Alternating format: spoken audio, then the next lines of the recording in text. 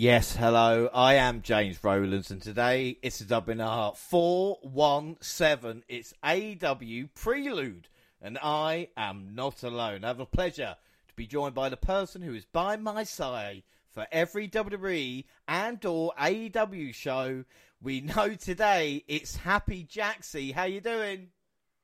Hello, Happy Jaxie it is today. Hi.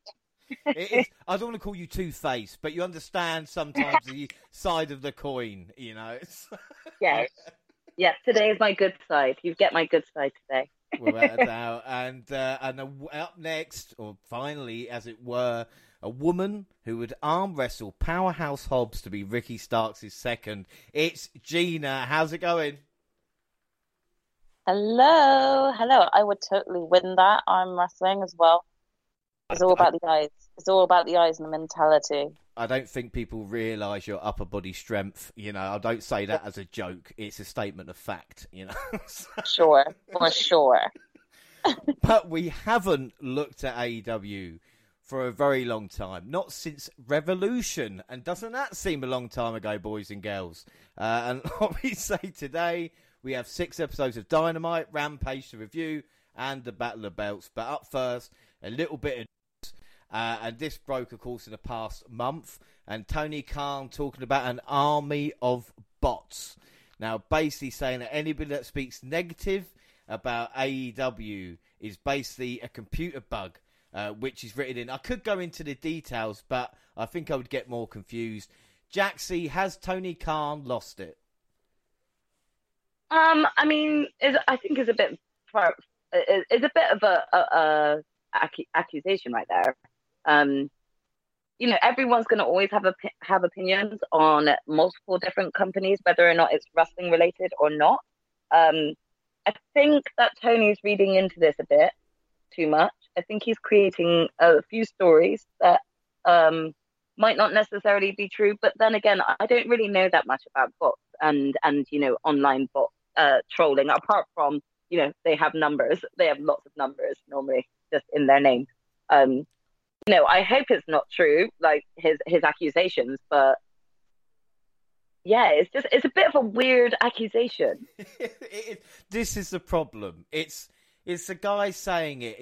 When no one says anything, but they just look at each other and they go, "What did he just say?" It's that kind of thing of going. Yeah. He doesn't. I'm hoping he doesn't truly believe it. Otherwise, therein lies the issue. Yeah. Basically, I mean, like I said, we'll keep abreast of the situation as we continue. But I thought we'd mention it. Another bit of news as well, and this is what Tony Khan was really happy about, was AEW Dynamite and Rampage coming to NJPW World at no extra cost. So if you're in Japan now, you can watch Dynamite and Rampage, which I think is great, especially if Japanese fans trying to want to get into AEW. And also, I think you agree, Gina, it's expanding the global appeal of AEW, which is something WWE has got, obviously, decades ahead of them. Oh, for sure. It also helps that some of the AEW stars have been on the New Japan scene and circuit, because that will also entice more of the other countries and the other cultures to try and take in and be like, oh wait, I know that person, he was in this New Japan match, let me check it out. So it's definitely much more appealing, and they've got a lot more connections there to draw that audience in. I definitely think that they're going to jump at that, because who wouldn't? I would. Yeah, without a doubt. And if the rumours are kind of true of what's coming up as well, maybe a joint show between New Japan and AEW, that's a great kind of like said exposure for Japanese fans. The most ideal. That would be the most ideal thing to get. I totally would love for a crossover show between them both, but I wonder whether he's going to do a crossover with ROH as well and New Japan. Yeah, it'll be interesting to see. There's a lot of options. And there's a lot of wrestling. So let's get straight into it then. The Revolution Fallout, March 9th. And the show started with Jericho, quickly followed by Eddie Kingston. Eddie asked Jericho what haunts him and he prevented him from shaking his hand at Revolution. Jericho admitted he was wrong and shook Kingston's hand in time for 2.0 and Daniel Garcia to attack. Santana and Ortiz rushed to the ring, made a save, only for Jericho to attack his Inner Circle teammates with a baseball bat. Jake Hager arrived, questioning Jericho's actions, foreshowed his true colours, and joining in on the assault, introducing the Jericho Appreciation Society. Jaxie, what did you think of this segment and the end of the Inner Circle? I feel like we kind of all saw it coming, especially with the build-up towards sort of Eddie, Santana, and Ortiz. Like, they had made a lot of mentions beforehand about this. I think the one thing that I really do love about this, growing feud is that I really love the sort of standoff between Eddie and Chris Jericho. So everything that they come out with, especially on the mic, is just, it's part entertaining and part, fictional reality, should I say, because I believe that Eddie Kingston believes all of this stuff is genuinely, like, real. I still don't think that he realizes that wrestling's not as real. He's very dedicated, This is a weird thing I was going to say, because obviously, I watch Strong as well, which New Japan's kind of weekly show. And usually with these, like, you'll get Eddie Kingston on there, and he won't associate with any storyline or any, could be heel, could be face in different shows. But he was in a tag match with Garcia and wouldn't leave him alone. And I'm thinking, maybe he does really hate him. And again, it's like I said, it's Eddie managing to sell it. And, Jericho just going from a group to a group as well. But Eddie there, and like you said, it looks quite good to start off. And then we had the AEW World Title match as well, which was Dante Martin versus Adam Page. That was next, with Page overcoming a valiant effort for Martin, shaking off a series of reversals and counters, and then a buckshot lariat for the win and a Cecil to title defense. It's a great match with respect after Adam Cole interrupted, called Page Victory Revolution a fluke, and issued a challenge for a 6-man tag match, teasing partners that Page knows better than he knows himself. But about this world title match, I was a bit surprised it was right there. But Gina, how good can Dante Martin be? Because he's been fantastic this past year. Oh, for sure. He was definitely affected when his brother got injured, because they were such a good selling point when they entered for being, brothers, how in sync they were. They were really on it in terms of being able to shoot right to the top of the tag team circuit. But with that injury, it was either Dante's just going to kind of fall into the shadows and be slightly forgotten about, or just be mid-cardy stuff. But he's shone. He took that limelight, and he shone, and he made his character an individual as well, So even though it's so exciting to see that his brother is back now and the hype is still there, everyone is just so excited, even when it's just a singles match with Dante in. So he's definitely worked and used this time and this limelight so well to elevate himself. But not only that, it's kept top flight relevant. So when his brother did come back, that pop was still there. He wasn't forgotten, So, he's done well, and I commend him for that. I really like him as well.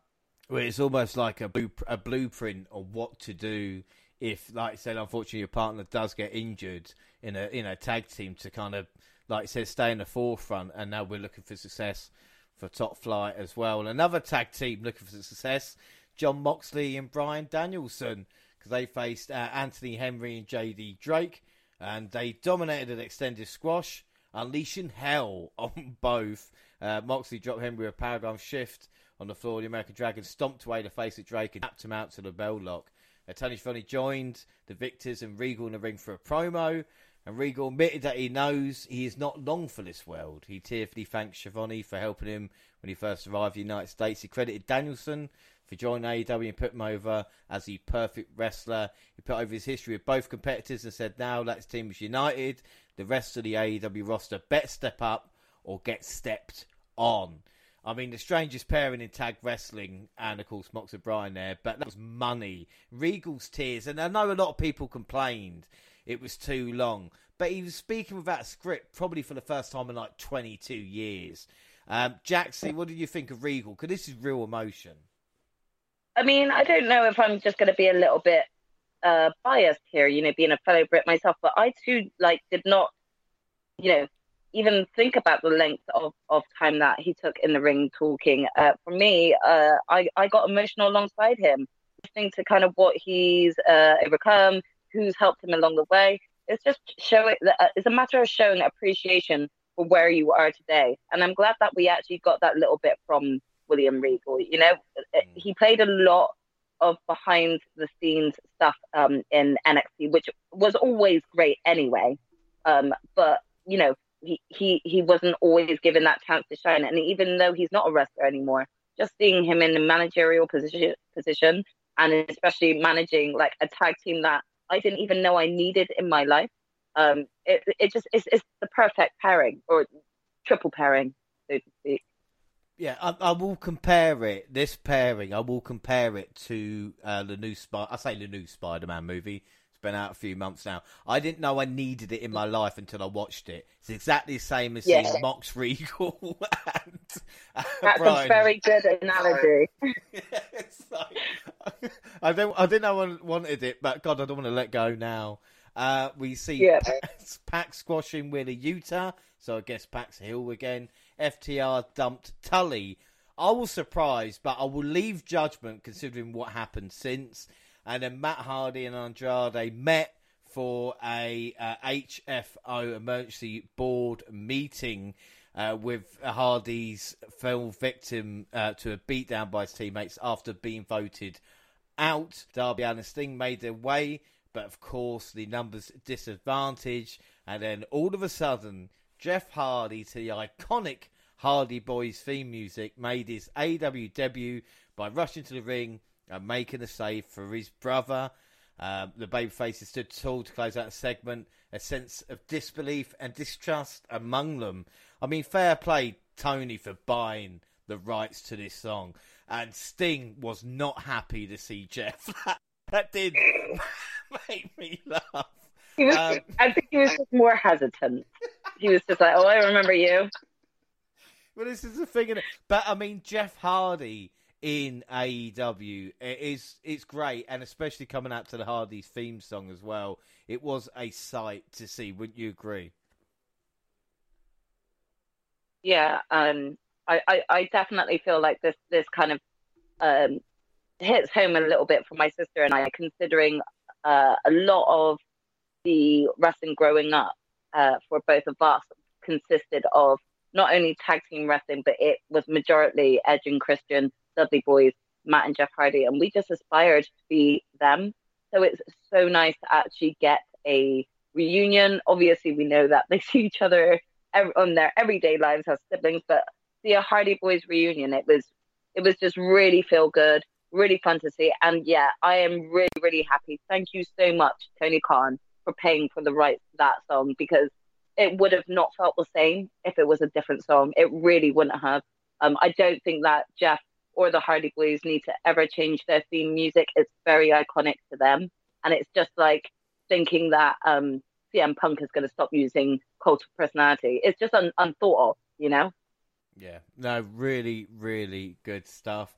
And then Wardlow joined Tony Schiavone for an in-ring promo, dressed in the face of a Revolution ladder match with his betrayal by MJF. The War Dog admitted he grew up poor, and that taking the job of assault the offer allowed him to get a foot in the door and some money to support his family. In need for financial stability, did not give MJF an excuse to embarrass, humiliate, mistreat, and berate Wardlow. He broke off business relationship, and now he's free. His only focus is the TNT Championship.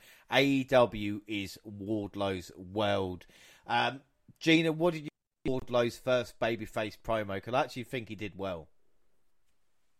Yeah, for sure. I mean, I didn't know how it was going to go when I kind of first saw that we're possibly getting a babyface Wardlow coming because of this feud that's happening. I was like, how are we going to do this? Because as far as I know, I can only see Wardlow being a scowl face, staring Jake Hager out, you know? So I didn't know how well it would come across.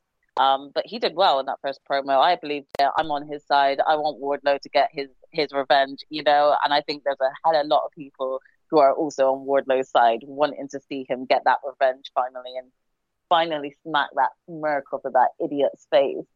So, I'm behind Wardlow. I'm excited to see what more we're going to get from him. Because if he can pull this off and become a babyface, then he definitely has shown that he can do a variety of both, which is a great thing for a wrestler to have. There are some wrestlers that just need to either stay heel or stay face. Like MJF, you should forever stay heel. At least we know Wardlow possibly is able to pull off both sides, possibly. So we'll see. I mean, that's an excellent point, because the thing is with Wardlow, even if people just want to see him beat MJF up and he might get negative reactions later on in the year, they've got it's not like Cody or anybody like John Cena. They can just switch him back heel, and we know, like you said, he's comfortable.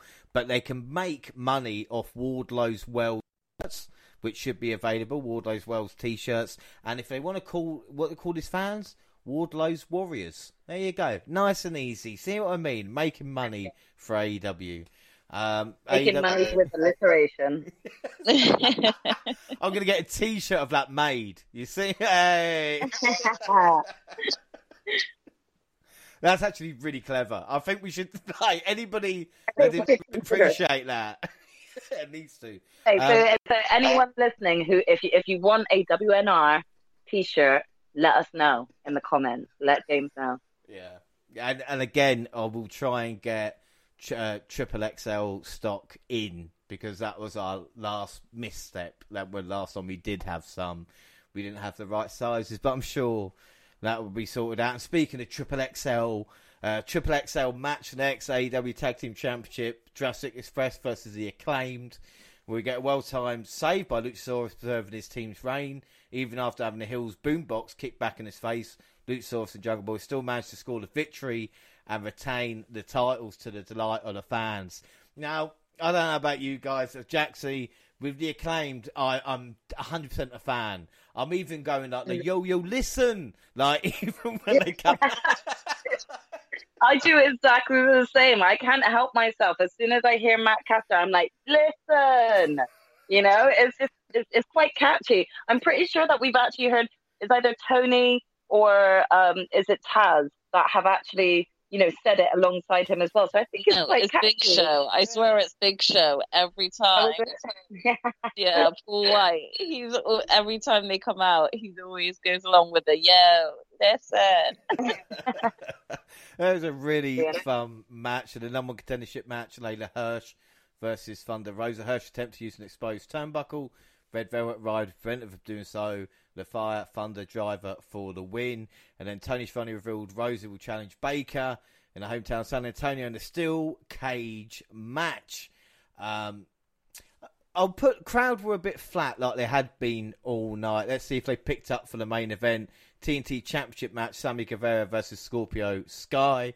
Lambert provided a distraction. Van Zant laid out Conti at ringside, who just came out after Sammy had 630'd himself through a table. Sky put Guevara away with the TKO. And your new TNT champion, Scorpio Sky. And what a reign this will be. I've just got a feeling. As the show went off the air, Van Zant signed their contract. Gina, what did you think of this match and Scorpio Sky winning the TNT title? I was super, super happy for him. I definitely think it's about time, like, Scorpio Sky kind of got his time to shine. He's been so great, even when he was part of SCU, but I definitely think that his singles run needs a bit more of a bigger push. So giving him this TNT belt will definitely help elevate that, and he can hold it as well. He's definitely got his character down. He's good on the mic. He's great in the ring. So I'm excited to see like how his reign is going to go as TNT champ. But the match itself was great because, again, Sammy's a great wrestler as well. And they both can work so good together and vibe off of each other. So the match was really entertaining for me personally. I know that there are a few fans that are kind of disliking Sammy due to his personal circumstances, but I just think that people need to just stick with the story. Stop making a mountain out of a molehill here.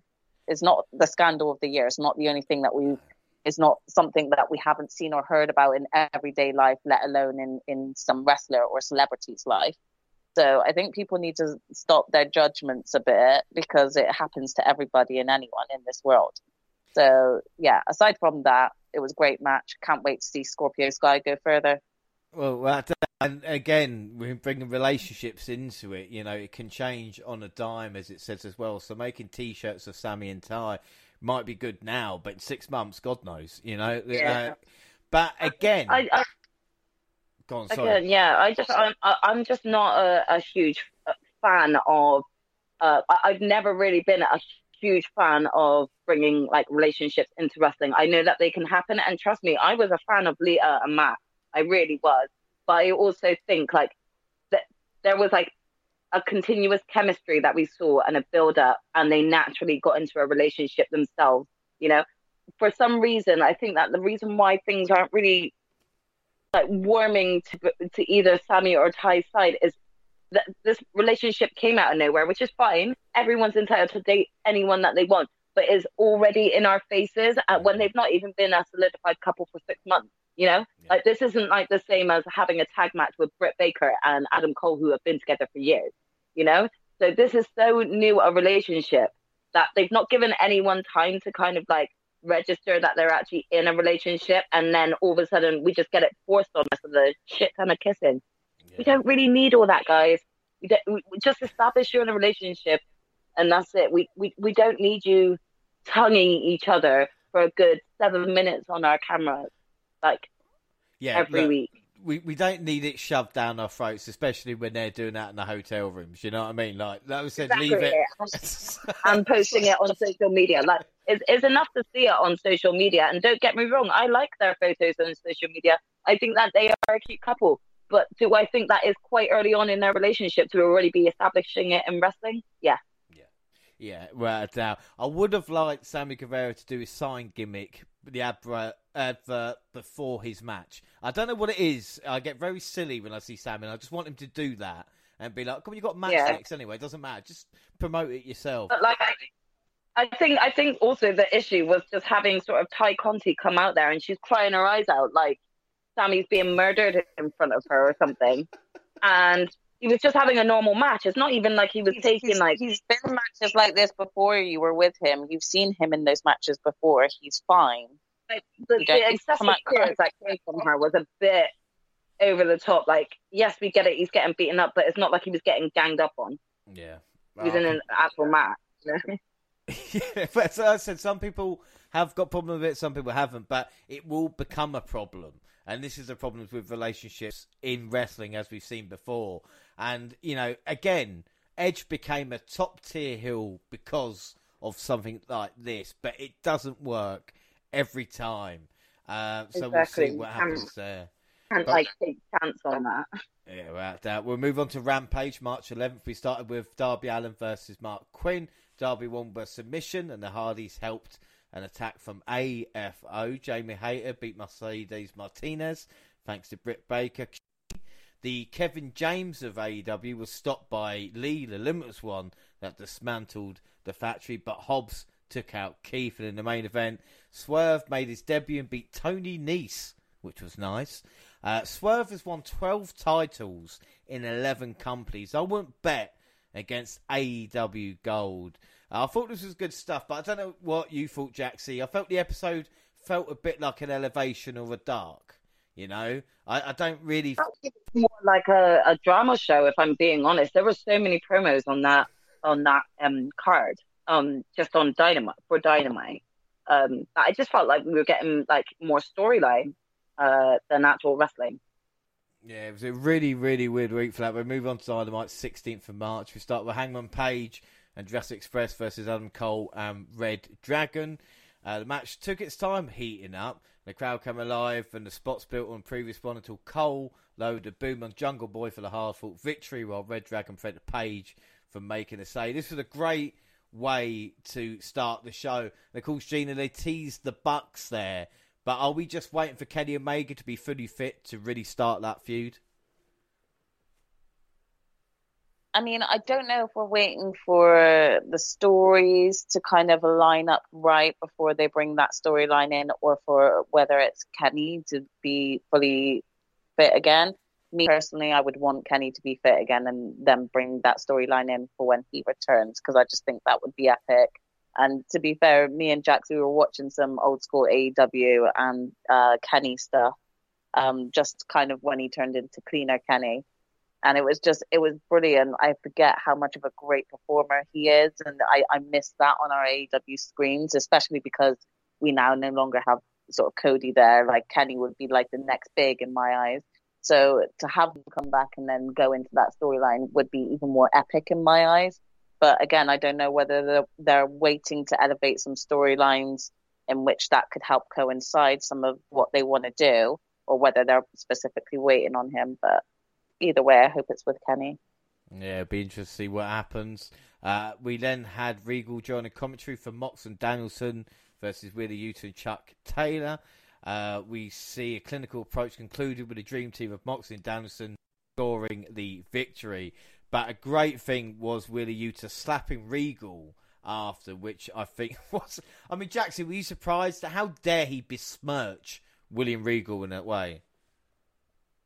I didn't think he slapped Regal, did he? I thought Regal slapped him. Yeah, you're right. He did. Yeah, I mean, there we go. That's exactly what I'm talking about. He did that. I was going to say, I think it was the other way around.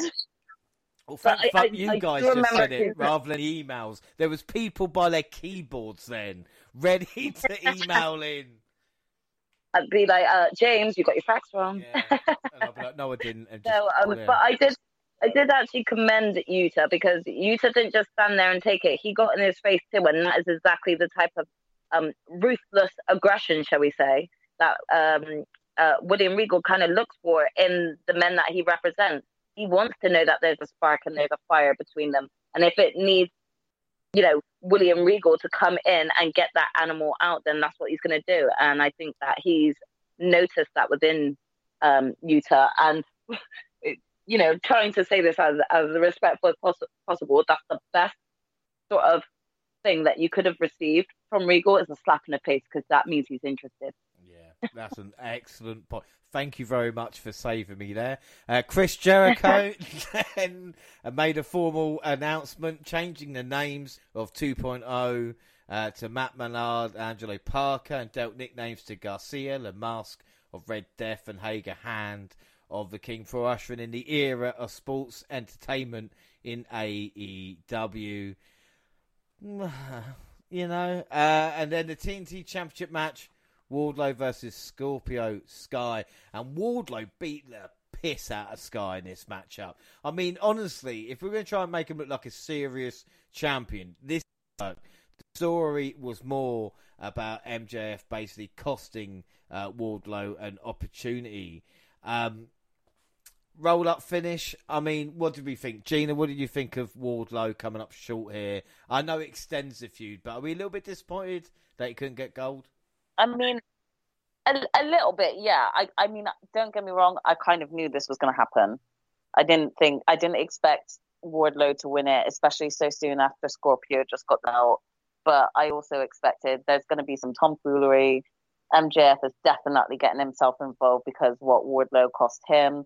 It was inevitable. So I knew it was going to happen. It was definitely gutting to see him lose, but I knew it was coming. And to be honest, I think it works out well, because we can still always go back to Wardlow entering that TNT title reign, at some point later on down the line. So we didn't lose because he was losing to Scorpio, really. He lost because MJF decided to do what he does best. But for the roll-up pin, that did disappoint me a little bit. I get it that, did he get hit in the eye or something like that by MJF, or he got hit by the ring?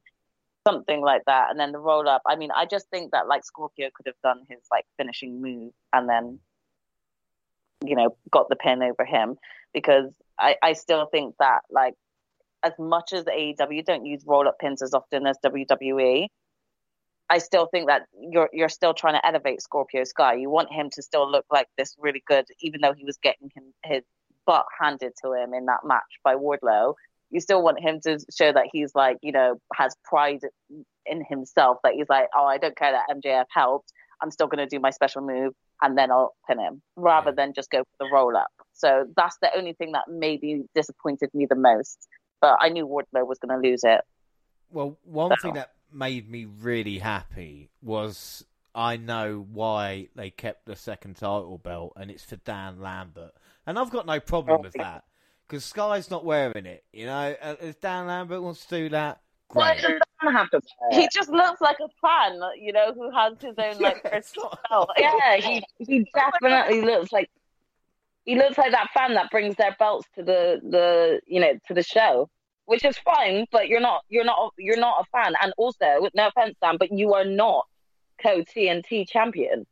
Like, you did fuck all to win that belt. Exactly. You haven't got You your did ass in a nothing ring. in the ring. Exactly. What So did you why? do? What did you contribute apart from your mouth? That sounds Exactly. disgusting. You know what? Sometimes a mouth is better, you know? Sometimes being the mouth and just saying Even stuff. Scorpius guy's mouth is just as good. Exactly. Well, like, if we're I would gonna do have to that, then we test. might as well get like a chat shit get banged belt. Yeah. Maybe Tony should actually invest in one of those, because he has some great managers as it is. So they could all be in the running for best talker or something like that, and just have their own title belt that way. Managerial belt. I would love that. No, they need to win the belt. It would have to be dressed up as mascots in a race, and whoever wants can get the title belt, and then that's how they decide every time. Would be even more fun than the 24/7 belt. Yeah, and that is so much fun. Well, the Hardys made their first appearance in tag team action at AEW, squaring off a private party in a hot tag to Jeff, drew one of the loudest reactions of the night. And moments later, the charismatic Enigma, it's been a long time since I said that, paid their love and support off with a swanton bomb in a match that may not have lived up to expectations, but still strong. Sting and Darby helped the faces after. And this is crazy when we think about the Hardys now on their fourth run in a third different promotion. You know, we talk about Hardys back at being TLC back in the day, the Broken Hardys and Impact, the WWE return that we had, and now AEW. We're not forgetting about Jeff's world title reigns. The Hardys, Jaxie, have been around for years, obviously. Why have they still got the connection with the crowd that a lot of other wrestlers lose? I think overall they've, if we discuss sort of them growing up in this business, they have solidified their own sort of legacy, so to speak. Like, we wouldn't have tables, ladders, or chairs matches without them. I also think that the Hardy Boys are the type of wrestlers that a lot of people can relate to. They have a bit of a natural enigma, so to speak, about them, that they can really show how humble they are as natural characters. So it's easier for fans to relate to also warm to and enjoy seeing a lot more. I think in general they have that sibling, that having your own sibling in there kind of creates like a better dynamic when working together in the ring. And the way that these two work with each other is like the trust is completely there. And considering when you think of Extreme Rules or anything extreme, you would think of the Hardys, like you need nothing but trust. And I think if anything, fans can even take away like the sort of lesson of trust, and trusting your partner, trusting that person that you've chosen to be your tag team. So yeah, they've impacted siblings as well as just best friends, and close-knit friends. They've impacted them more, and anyone could relate to them. Well, this is the thing. I even remember, when I was younger, you watch your wrestling with friends, and then you're the only one that kind of keeps watching after a while. But it's, you pick up wrestlers, and especially like TLC, and I would always like Edge and Christian, and all the other mates would like the Hardys. And I didn't know why. Like, even people that don't watch wrestling watch it. I don't know if it was because of their high-flying antics or whatever it was. There's a connection of like Hardys. Yeah, we like them. And when you can get that, it's worth all the money in the world as well. And speaking of all the money in the world, yes, another segue, ladies and gentlemen. It is Thunder Rosa wanting what she wants more than anything. The AEW Women's Championship going against Britt Baker, DMD, in a steel cage match. Well, We got steel chairs, bloody foreheads, thumbtacks, and they all served as callbacks to the previous Lights Out contest between the two. The implementation of those instruments of agony, coupled with an escalation in intensity, made for another extraordinary encounter between two of the most talented women's wrestlers in the world. It was Rose's Thunder Driver in the tax that included an emotion-filled contest that gave fans a happy ending they saw.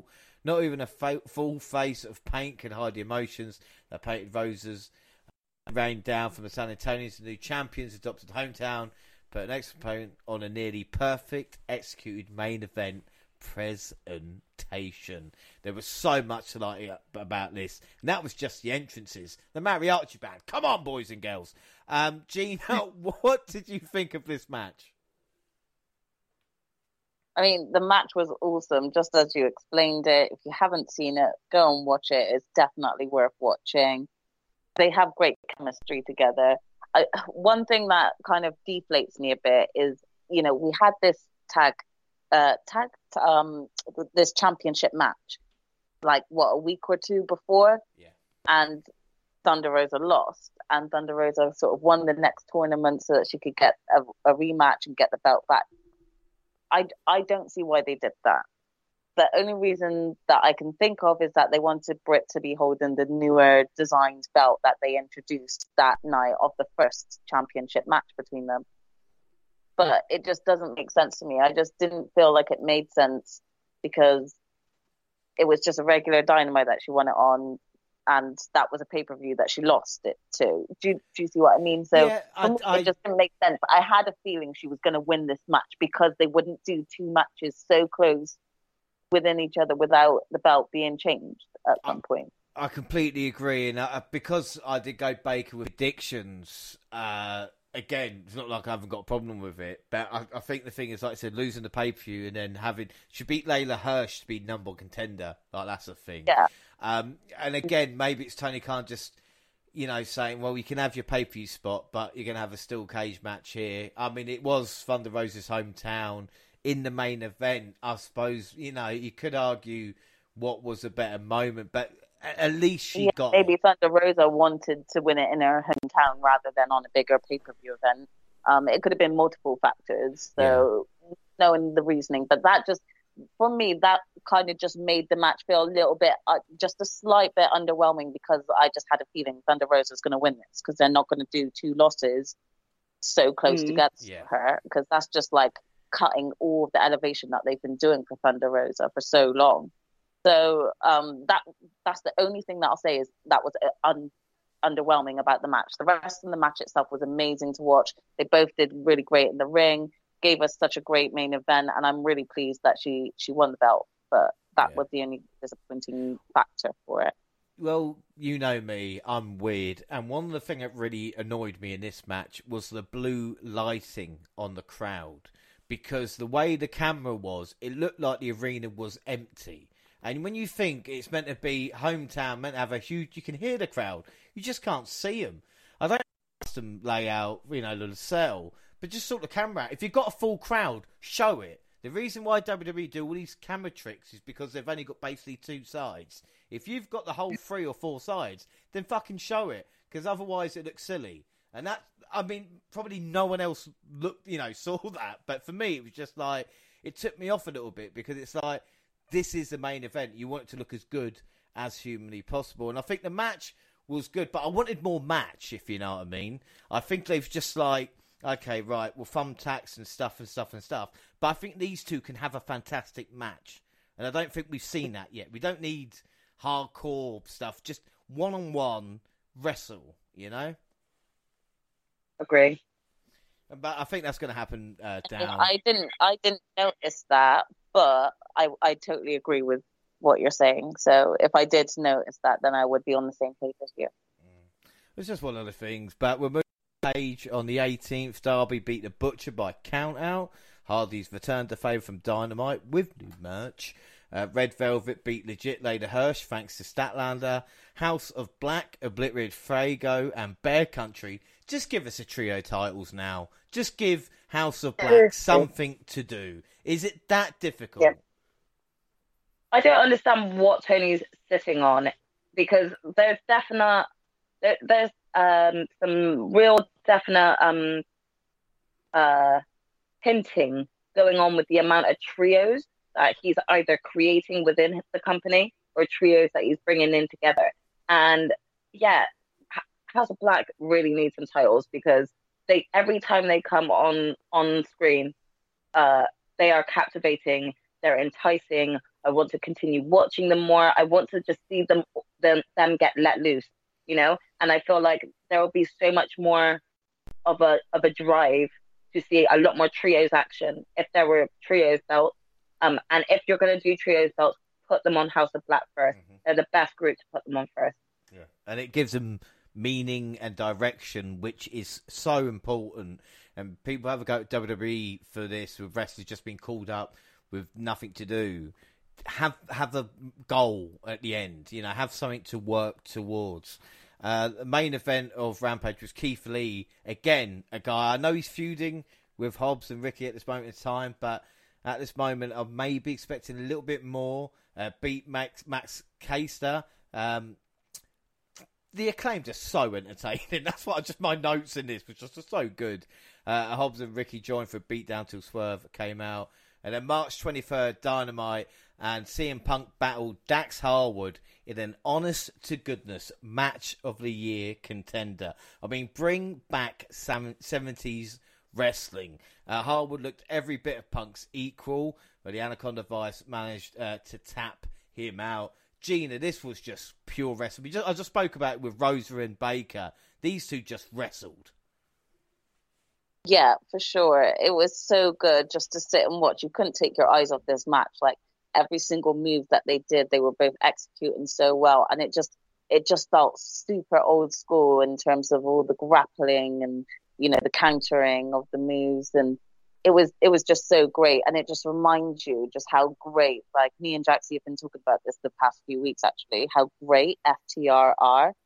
And how just underutilized they were in the other company. They really were, because every time I see them, I'm just impressed. And you can't really get a bad match out of them, can you? Well, no. The thing is, and I completely agree, and one of the reasons I've heard FTR speak before, and even in NXT, and they do something no other tag team does, where they ask them, right, what's your big moves? What's your comebacks? What moves do you want to hit? And they go, no, what do you want to get in? They go, no, we want to make this match as good as possible. So it's like with the Bucks or anybody else involved. What do you do? We can add to it, but we want to have everything in there. And when you think of maybe other tag teams of like, no, we're doing this. This is what we want to do. And that's why FTR just, like you said, they've blossomed. You know, this AEW Prelude, we're going to watch them blossoming. And I know that sounds a bit, you know, whatever, but it's true. No, I agree, both with yourself and with Gina. And the one thing that I will just add is that this is how you can actually tell that FTR are very strong in contenders for being known as one of the best tag teams in the world. And it is because the multitude of matches that we've gotten from FTR since joining AEW, whether or not it be them in singles matches or tag matches, and not one match has actually failed to amaze me. Like, each match that FTR are in is absolutely incredible. And what's incredible about it is how good FTR make the other teams look. Even if they're winning that match, they still make their opponents look amazing and come out on top, even if they do win. They've just got such a natural talent. And you can also just see how careful they are with some of their moves in the ring, you know, protecting net, watching out for certain spots to make sure that they're able to catch them and things like that. FTR are just, they're just multi-talented in so many ways. They just make me excited to tune in each week to see what they're going to get up to next. Yeah, exactly that. Completely agree. And then we move on. We've got a wild chaotic 8-man Tornado tag match pitted Sting, Darby Allin and the Hardys against Andrade's family office, which is Private Party, the Butcher and a Blade. And this match had Jeff's with his first AEW dive. And the good guys won. Gina, what do you think of Jeff going up that ladder and that dive? Took you back 20 years, didn't it? Not that I'm saying that you're that old. Sure. I'm not saying you're that old. I don't want to get in trouble. You wouldn't have remembered it, but, you know. No, for sure. It definitely gave me such like nostalgic vibes just to see the boys together again. And that match was just great. We knew that they were going to vibe and work well with Sting and Darby as well, because all of their styles are very similar, and there's obviously history there with Sting. But yeah, it was just amazing. Just wowed me. Couldn't take my eyes off the screen. I enjoyed it. Yeah, it's always fun to watch Jeff put his life on the line as it was. You just think, bloody hell, it's crazy. I've been watching. It was really cool to hear, though, that was Darby's idea to do that move. So it was really cool to just hear that from. I don't know where I heard that from. Maybe YouTube page, but. Yeah, probably it was Monty. cool to hear that. You know what Monty's like. Mr. Know-It-All, yeah. Well, we got the newly christened Blackpool Combat Club. Mox and Brian made short work of the Varsity Blondes.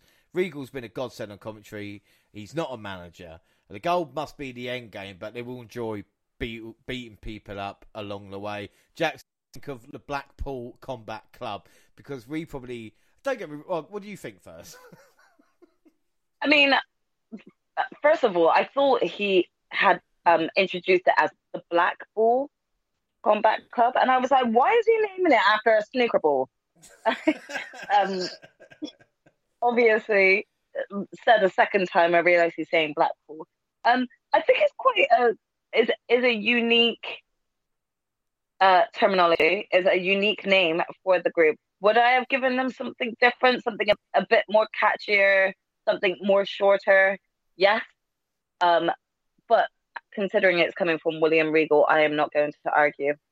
Well, do you think it's a case of, because we're English or British as it was, and Blackpool, you go, Blackpool, what? Whereas the Americans going, hey, that's a fancy name, Blackpool. Like, yes. I mean... Probably. It's just one of those things where it's like, well, I mean... Why Blackpool? I get it. But, you know, for us Brits, we probably are just like, why? You know? Whereas, yeah, to the Americans, I think it probably would come across a lot cooler.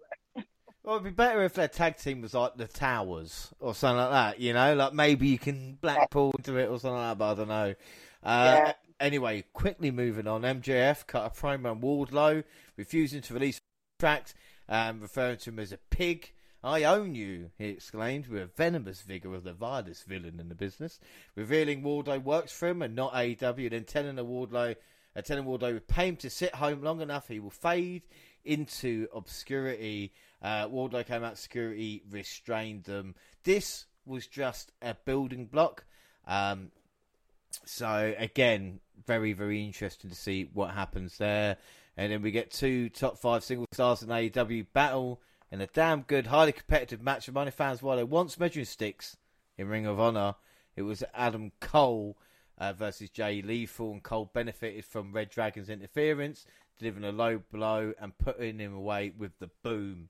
I'll ask you, Jaxie, with Adam Cole, is a low blow and a boom getting a bit too much, or is that just his shtick? I mean, I think the low blow is his shtick, for sure. I think that the boom has just been ultimately made famous by the fans. So, I mean, I don't get bored of it. I still end up doing it. But then again, I'm probably one of the hugest fans of Adam Cole's, whether or not it's from a gaming point of view or even just from a wrestling point of view. I just love what he does in the ring. So I've not ever looked at it like, okay, I'm bored by this now, you know? Well, it's just that, just to the low blow and then hitting his finisher like that, rather than just kind of beating the guy clean. Does he need to cheat? Or is it just kind of getting that character of, he probably doesn't need to cheat, he just likes it. I feel like Adam Cole gets a lot of satisfaction out of ending things the way he does at the moment. So, I think that he's kind of turning it into his like heel shtick right now. So I kind of don't have an issue with it because I kind of like this prick ass persona that he's playing about with at the moment. That being said, if say for example, a year later he's gone face and then he goes back heel and he's doing the same shtick again, I think that's what will kind of solidify it as being sort of decent.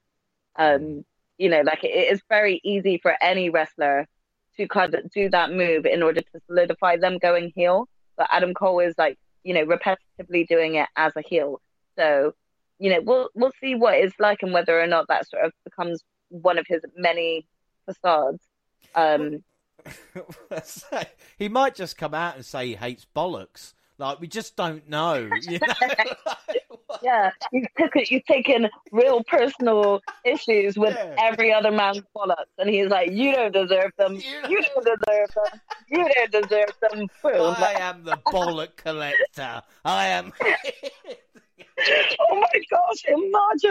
Imagine if he nicknamed himself. I would love it if he became that. I really would love it if he became that character. If he doesn't, I'm going to be disappointed. I really, really am. Yeah, there's a slight disappointment there now. Well, there was disappointment for, of course, the AEW champ, as Adam Cole stole the title as well. And then we get former TNT champion Sammy Guevara take on to calling out Dan Lambert. Basically, this segment came down to one line from Dan Lambert, which is worth it. And if your parents give you an extra $9.99 a month, you can subscribe to Paige Van Zandt's fan page and find out why Orange Cassidy keeps his hand in his pockets all day. That was basically the highlight. Moving on. Layla Hirsch versus Red Velvet. Hirsch resorted to cheating late in the competitive match using a piece of turnbuckle to flatten Velvet and scored a tainted victory. And Statlander saved Red from the same beatdown. We've seen a different side to Statlander. Again, this is quite a big question, but I don't mind the darkness from Statlander. But the women's division, I'm feeling these feuds and stories are just not given enough time. Is that too easy for me to say? Or even looking back at it now, like this should have been maybe given a little bit more time. We should be seeing other feuds developing as well. I have to agree with you on that front. Gina and I were actually just saying this, a few weeks ago, that even though what we get when it comes to wrestling content for the women is good, at the same time, it's always felt rushed. It's always just kind of felt like it's just there. Because Tony's just gone, right, go. Like, this versus this person versus this person. We need to create a feud. Let's go. He needs to put a lot more dedication into it. The dedication that we saw come from the whole build up of seeing Hangman Page, going on a downward spiral of, just constantly drinking, losing his matches, and he worked his way back up. That's, long time story building. We're not asking for that with every single female-dominated match. What we are asking for is, if you're going to give us a feud, then give us a feud. Yeah, I think that's the thing, and it's even like up next on Dynamite as well. A scheduled promo with Thunder Rosa who've been promoting all night was interrupted by Nyla Rose and Vicky before the champ could say anything. I know Tony Khan put Thunder Rosa promo the following week after the backlash, but you can't do it all the time. You can't just be like, oh, fucked up, there you go, because after a while it's like, why do you keep doing it in the first place? But then again, I think that's a discussion for another day. The main event was the underrated excellence of Silver and Reynolds combined against Jericho and Garcia, where Garcia tapped Reynolds out with a sharpshooter. People were saying that Garcia was using a sharpshooter 25 years to the day that Bret Hart used to defeat Steve Austin by KO at WrestleMania 13. I just think it was a coincidence. Jericho trying to build stars. But for me, this wasn't a main event level match.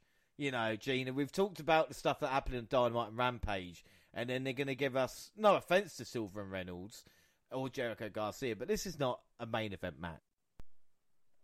No, I mean, don't get me wrong. I actually personally love the Dark Order. I love all the individual characters, and I love them as tag and a group. But sometimes I do feel like they're just used to slot in and just to make matches. They don't sometimes slot into the storylines. It's just, oh, you're there, you're randomly there because you happen to be friends with another person who's involved with this feud. So it's just, I feel a little bit like they're starting to become a bit filler, which isn't great. Don't get me wrong, they're still really popular. They've got a lot of fans behind them, and there's so many people who love watching them wrestle. But lately, it does seem to be a bit of a filler case for them. So it did feel a bit random on them being in this main event match. Like, why is this a main event? Yeah, it just I agree. I feel like they need more purpose. You know? Yeah, I think without doubt. I think this is the problem sometimes, and it's like you build up a big Dynamite or whatever it is, and then you forget about one. You know, and I think we're seeing it. Little bits and pieces here. We move on to Rampage, March 25th. Dustin Rose, 52, beat Lance Archer, who's slowly migrating to Dan Lambert. But I think the funny thing here was Dustin, 6'6", was nearly the same size as Archer. I mean, I forget how big Goldust or Dustin Reynolds actually was. Again, not a bad way to get done. A complete stupid idiot, as Jericho would say. Fuego del Sol calling out House of Black. What did you think was going to fucking happen? They arrived. What an idiot. I mean, who thought that was a good idea? I mean, Sammy Guevara is probably too busy with Tay to actually say anything to Fuego. Be like, you doing what? They splattered him. The Dark Order. I mean, he could have easily just looked at, the time that Dante Martin called out the House of Black and been like, nope, no, I'm not going through that. Nope, I'll keep my mouth shut. But no, instead he decided, I'm going to do exactly the same as Dante. I just don't understand why. 5 and 10 lost to Red Dragon. Adam Cole stole the tag titles. Rose squashed a young woman by the name of Maddie Renner-Kowalski in less than a minute. And then we saw QT Marshall bring out Hook to present him with a certificate of accomplishment.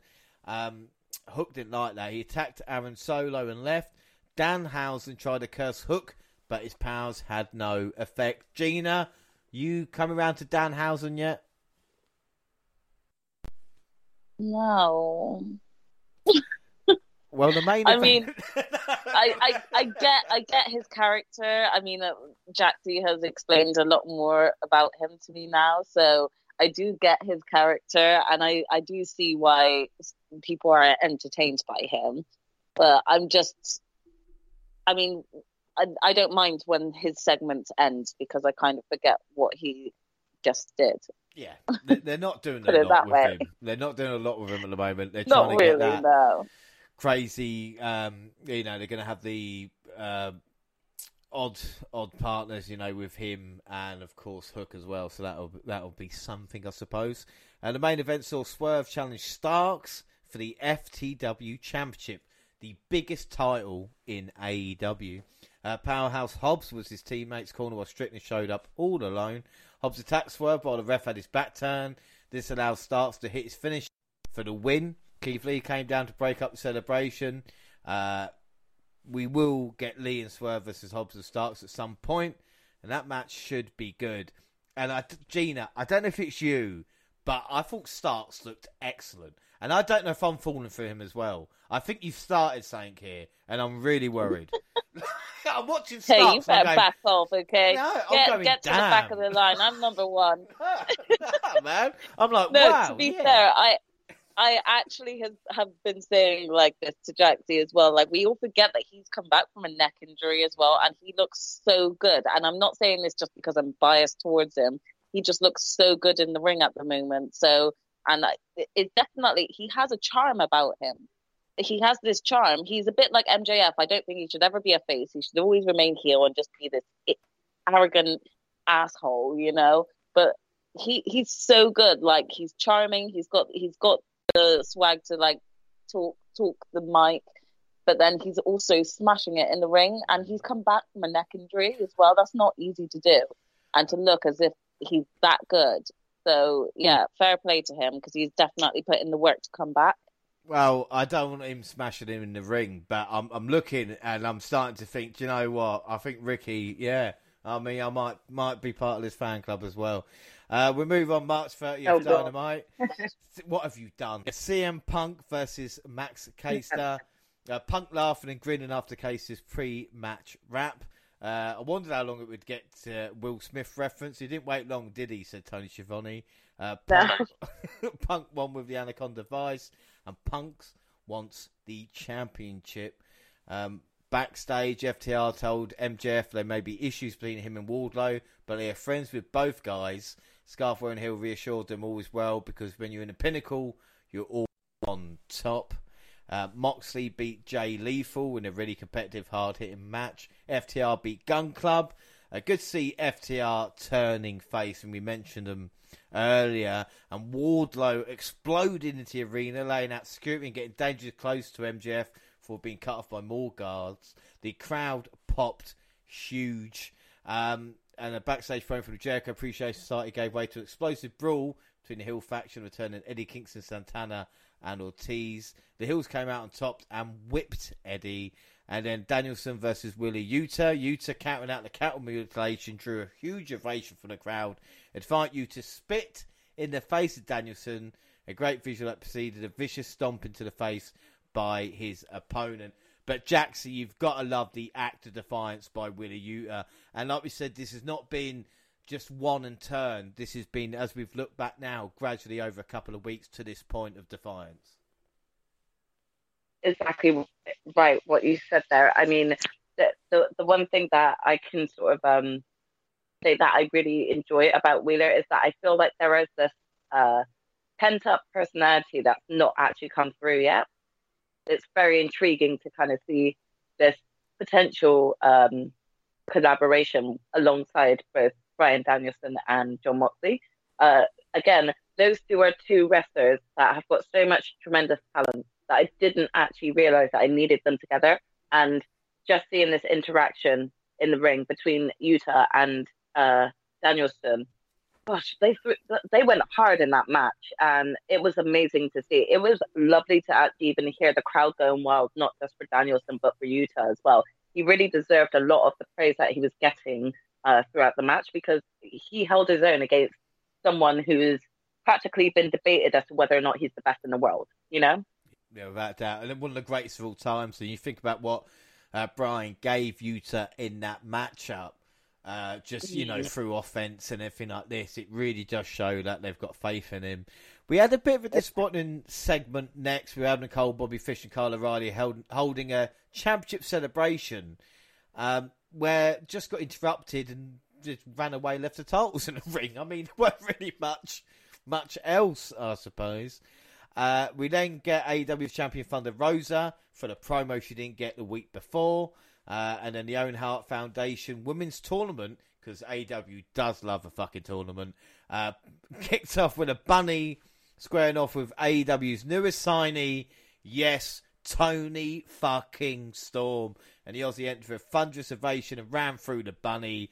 Calls former Mae Young Classic winner, former NXT UK Women's Champion, and Storm with the emotional thank you to the fans at ringside.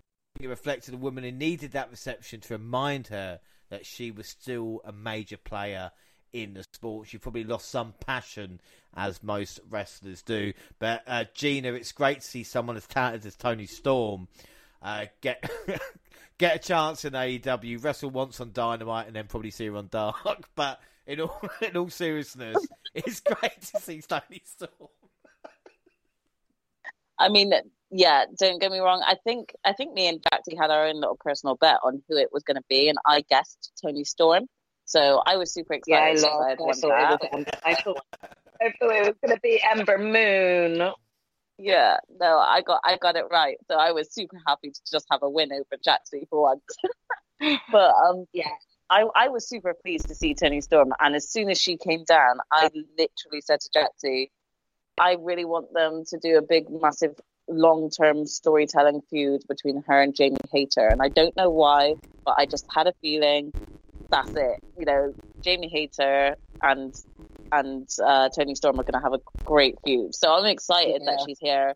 And do you know what? It's one of those matches. It's one of those matches, this, where we didn't realize that we wanted to see these two go off against one another until she actually joined AEW. And I must admit as well, she looks so good. I mean, don't get me wrong. I kind of miss how juicy her booty used to be, and her booty is still juicy now.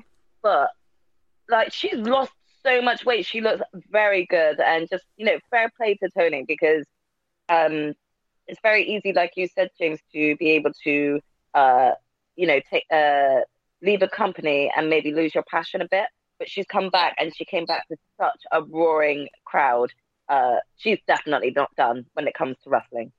Definitely not. No, it was great. So nice to hear. And I'm also going to give a quick little shout out to Ali, aka the Bunny, because she always makes people look good in the ring, and she does lose like a lot of her matches, but it never seems to harm her, and she always comes out with that same mentality, and she holds her own in the ring, you know, and she helps elevate other people. So fair play to Ali. Yeah, without doubt. And then the main event, Darby Allin versus Andrade. And no one takes a better ass kicking than Darby Allin. So that was on display early and often in the main event. Experience from Jose, the Butcher, the Blade proved to be a difference as El Idolo capitalised on the distraction and earned the biggest win of his AEW run this far. And this, I think, has been the best Andrade has looked in AEW. There's a great exchange for slaps between the two. But Darby loses another big one. And again, is it a case of there's just too much talent? You can't please everybody. Andrade gets the biggest win in AEW because he needs it. And Darby Allin just can't win a big match recently. Gina, what do you reckon? What do I reckon about Darby winning matches? Well, is there a problem with Darby losing matches? Or can he recover from that? I think he can recover. He's built up such a big rapport, especially since the beginning of AEW, because he has been on there from the beginning, and he's just elevated himself a lot throughout that whole beginning phase as well. So some AEW fans who may not have tuned into the very beginning of the shows possibly didn't see how well Darby did from the minute he joined. But we've seen that lot. So I think him taking a few losses here and there, in my eyes personally, I don't think it affects or hurts him in any way, because he's been a champ twice, you know, and I think he's also helping to elevate other people while still getting elevated with Sting. So as much as he may take losses, I think he still gets good wins. I think I have to agree with Sis on this. I honestly don't think that taking a loss here and there will affect him, because he's so goddamn popular. You hear his music and like everyone is screaming for him. Even I go a little fangirl, because if I am still a huge fan of Darby, I think he can afford to take these losses.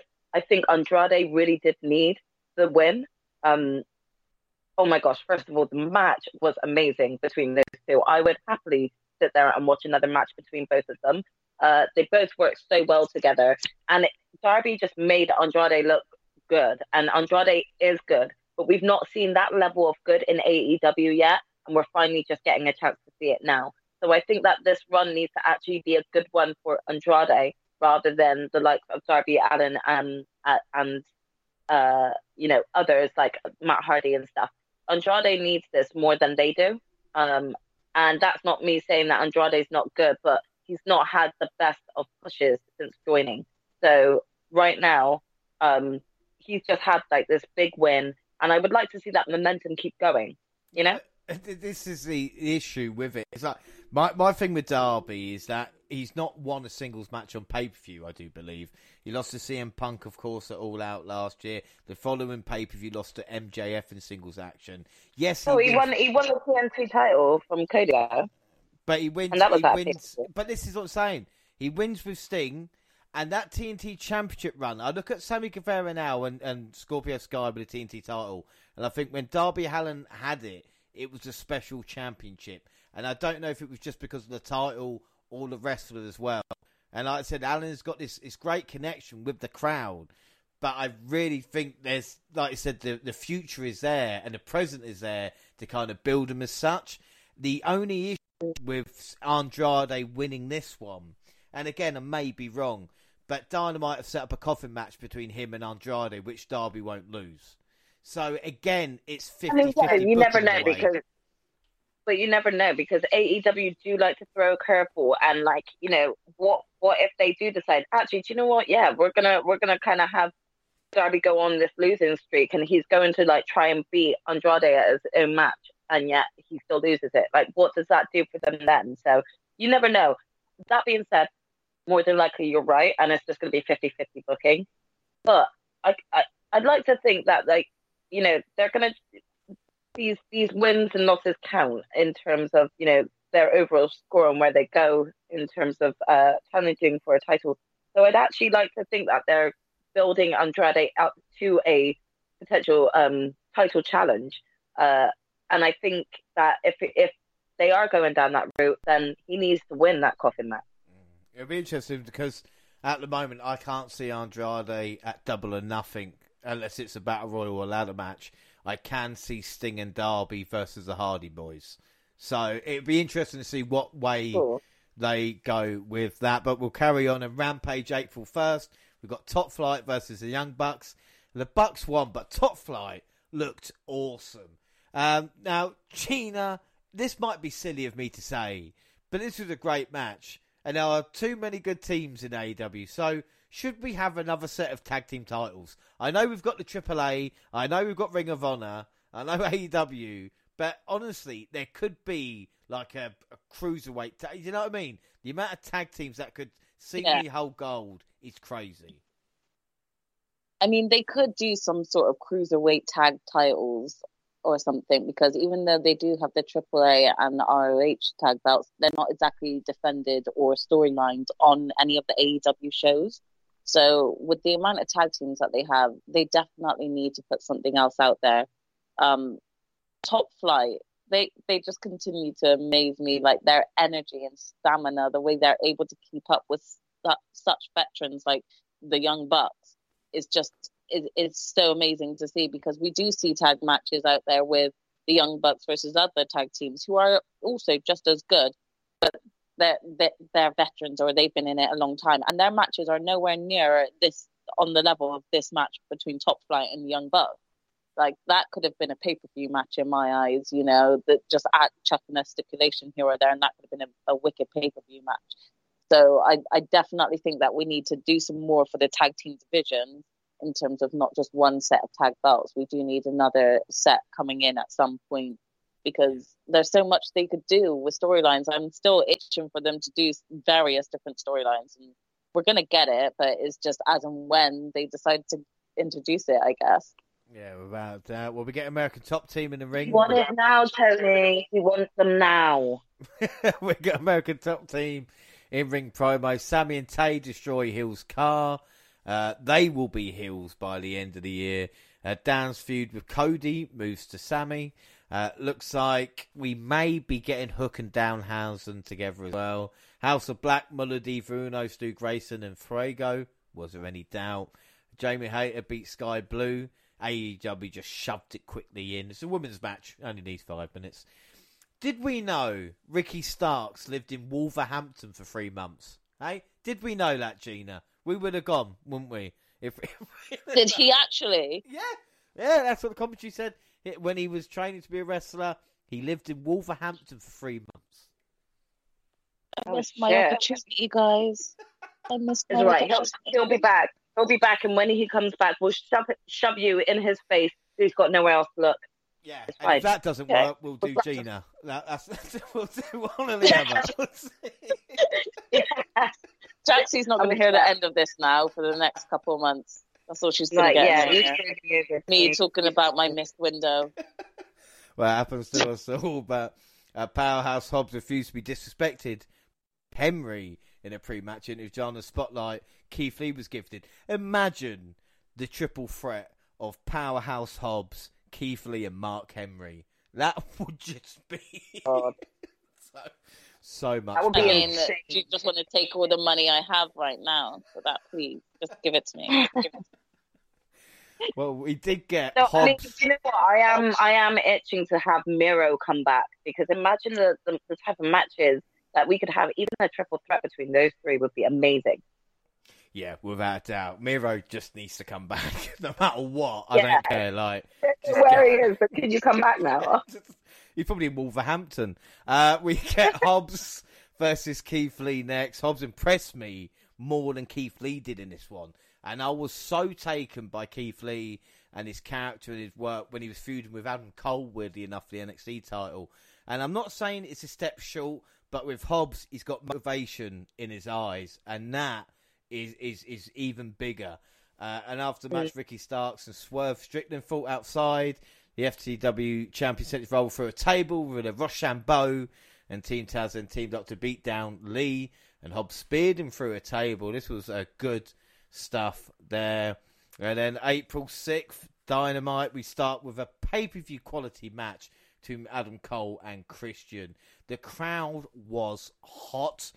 Cole hooking the rope with his leg to counteract an attempted kill switch, poking the eyes, and followed up with a boom made for a great finish that put over his in-ring awareness and his ability to cheat to go undetected. But there'll be no cheating when he challenges Hangman to pay for the AEW World title in a Texas death match. So Jaxie, first time ever one-on-one meeting between Christian and Adam Cole, and boy did they deliver.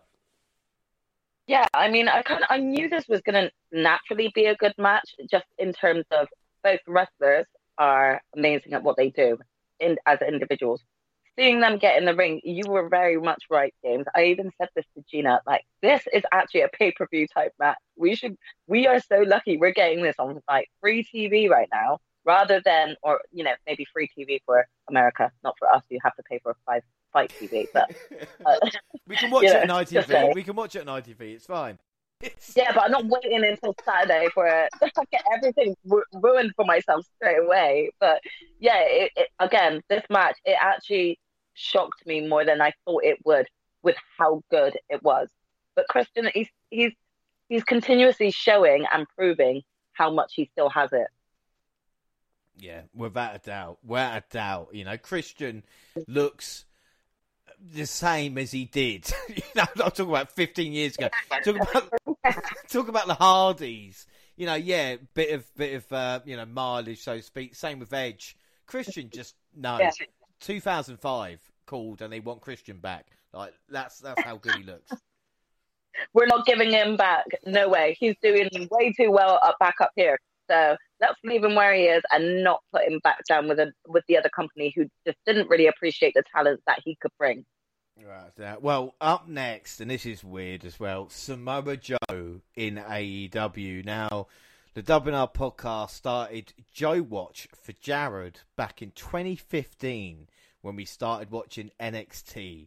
I would never have thought that man would have moved to AEW at this point in time. But then again, I've just seen Adam Cole versus Christian, so a lot can happen in a short space of time. The Samoan submission machine dismantled Max Caster and qualified for the Owen Hart tournament. But Caster did rap about Joe's time as NXT champ. He said we beat him in the ratings when he was their champ. I love Joe and the cockiness. And you spoke about Miro. Miro versus Samoa Joe. Book it. Simple.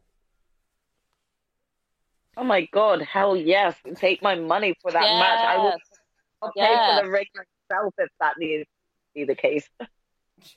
Just double or nothing. Miro versus Joe. I'm in. It's as simple as that. Yep, give that to us. Give it, take my money. Well, what else was given to us was the Battle of the Shawns as Dean battled Spears. Dean rolled up Spears and Wardlow destroyed a security team. MJF on commentary. Now, MJF, I've got a love-hate relationship with him because sometimes he's lowest common denominator. But he did call Tony an old prick, which made me laugh. So I gotta like it. I like it. Spears... No, that really made me laugh out loud. Like, really laugh out loud. I wasn't expecting it. And all you hear is, you're a real prick sometimes. Tony's commentary on MJF, though, is also gold. Like, he just literally sounds like that disappointed uncle that he's related. He can't believe he's related to this piece of trash. Like, that's the way that it feels whenever you hear him on commentary talk about MJF. It's brilliant. Well, I'm pretty sure his music was playing, and Tony turned around and said, "Oh, dipshit alert!" and I just lost it. I absolutely lost it. And also, Excalibur with I don't even watch American TV, but the rat in the kitchen. And every time MJF's on the screen and they bring it up, and I just think it's excellent. Yeah. It just makes sense. So, like, didn't MJF actually even comment on that? I was like, why are you bringing that up when I'm here at commentary, Excalibur? Very smart on his end. Yeah, really, really good stuff. Eddie Kingston and Santana Ortiz brawled with the Jericho Appreciation Society, chasing them out of the arena. And they called for the foes for a 6-man tag match next week in New Orleans. Jade Cargill, we've not mentioned her hardly at all, is sick of MMA rejects, which got a huge pop. 30-0 is coming. And then, well, you knew the tables match between the Hardys and the Butcher and the Blade was doomed early when Jeff failed to actually go through a table. Butcher's departure came in a bet spot, through the table with a side effect. JR called this bowling shoe ugly. Jeff took a big bump via Swanton off the top of the ladder, driving Blade through the table for the win. But Jeff was eliminated, so shouldn't have counted. But hey, what are we going to do? The problem low. The rules for this was really confusing because I didn't understand how Jeff got the win there either. But you cannot ask Matt and Jeff to take the and the high risks in tables and ladder matches like it was 2000. You will end up breaking them. And that's not a joke about broken Hardys. I just want them to look after their health. And, Jeff's only been part of the AEW for, not even the better half of like 2 months. And he's already gone through so many tables, or not gone through a table. It doesn't have to be every week that they're going through a table. Let them just have a decent normal match where we can just see their talents, where they're not, risking breaking any bones.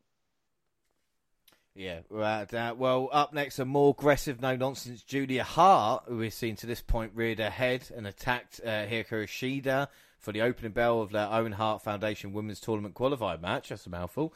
Despite a very game performance from Hart, Shida scored the win with a Falcon Arrow finisher.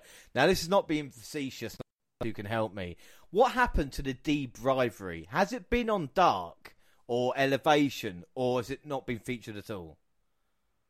I think, the last we saw, she came out during the end of that match, right? Yes. Yeah, that's what I was thinking. Oh, yeah, she was. There was a big feud going on, and it's like, but what's happened in the 2 months? They didn't really explain where Deeb's gone, because Shida's been present, but they didn't really explain where Deeb has been. It's not exactly like... Yeah, but Shida's only been back for 2-3 weeks, because she got injured again by Deeb again. Remember, because she bloated up her knee with that. But that's what I mean. She came back during one of Deeb's squash matches, but then this is the first time that we're seeing Deeb since then. Revolution, isn't it? I just think that they're doing really long-term storytelling with those two. I think they're just dragging it out super long. And that's fine, considering that is exactly what we were just saying at the beginning of this, to invest in feud. But have them turn up every week so we can remember, oh yeah, they're in a feud. With it being a couple of weeks of just seeing just Shida, you start to forget that she did have a feud, Yeah. That being said, though, I do want to actually point out and give kudos to Julia Hart, because I think that was probably her best match with Shida. Well, again, speaking about long-term storytelling, whether you want, since the black mist to the face of Julia Hart, been a bit of a, pouting at ringside, sitting on the stairs, and we've seen a bit more aggression. Yes, it's taken 4 or 5 months, but at least we're getting a little something there. But again, a little something is just not enough now. When it first started, a year or 2, you could be like, okay, there's no excuse for it now. There's no excuse to have 2 women's matches on Dynamite, or 3 segments. Is that going to switch up the viewers? I just kind of feel especially when it comes to even this potential team up with the House of Black with Julia, just, if you're going to do it, then do it. Don't get me wrong. Again, we love the storytelling, we love the story building, but you have done nothing with this. She's still wearing an eye patch, whereas Pac and Penta have both been misted in the face and come back from it. Yeah. So it's make it make sense. I will be a huge fan, actually, if she ends up converting to the House of Black after having what has been done to her. But you're losing that momentum, you know? You're losing that. Like, there's a lot of people out there who go, oh, I forgot that she got misted. Yeah. You know? So it's like, if you're going to do something with her in the House of Black, which I like to think that they were going to, because from the match itself, with the eye patch on, it looked like she had a little bit of similar makeup that Aleister Black had or has over his eye. You know, that could have been just a bit of like tomfoolery or just a bit of fun from her end. But I like to think that it actually was a bit of long-term storytelling. So you need to make it consistent. Otherwise, people are just going to forget. Yeah, she was misted ages ago, wasn't she? Oh, yeah, she's got an issue with the boys or whatever. You know, like, it's carry it on. It's like what we were saying about Dee. Well, it's like Ruby Soho. Like, where is she at the moment? I know she showed up on Dynamite after a while, but it's like, where has she been? And even some like Kip Sabian, who's been in the crowd with that box on his head. How many people know he's got that box on his head? You know, like, how many people actually know? I didn't know that until Jaxie told me. Yeah, but it was James told me. James told me. I didn't know who it was under there.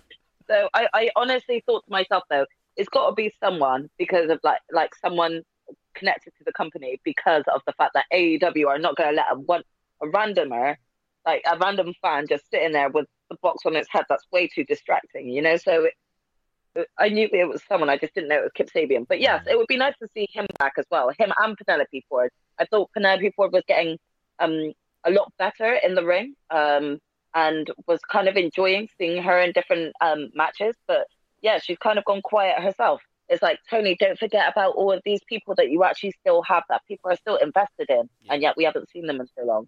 Yeah, this is the thing, and it's, again, it's easy to say, well, why are you not using them? But in his head, he's going, well, if I announce a surprise, and it's like a huge announcement, this Dynamite, a surprise wrestler joining, but it's after a while, you can't have too many massive announcements of wrestlers joining, even with like the amount of releases now. There's not that many wrestlers that can make an impact, so to speak, as a surprise. We're looking at with next week's Dynamite, but it's interesting times. The main event of this Dynamite was FTR versus Young Bucks 2, and this was a superbly wrestled match, completely unlike their first encounter. Why? Well, because the FTR were baby faces. The crowd in Boston was completely into everything Dax and Cash did, culminating with them doing a vicious BT trigger to Matt, planting kisses on his cheek at the Bucks and Adam Cole, and finish them off with the big rig. Top quality.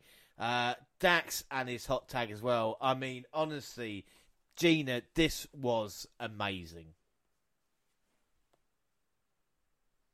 Yeah, for sure. It was amazing. Like I said a bit earlier about FTR, every time they come out, they seem to pull out something that wows me. And even in this match, you know, again, everyone says the Young Bucks are the best, and people say FTR are the best. They both proved why they have both been compared to that in that ring. That match was so good, pay-per-view worthy. It's worth watching again.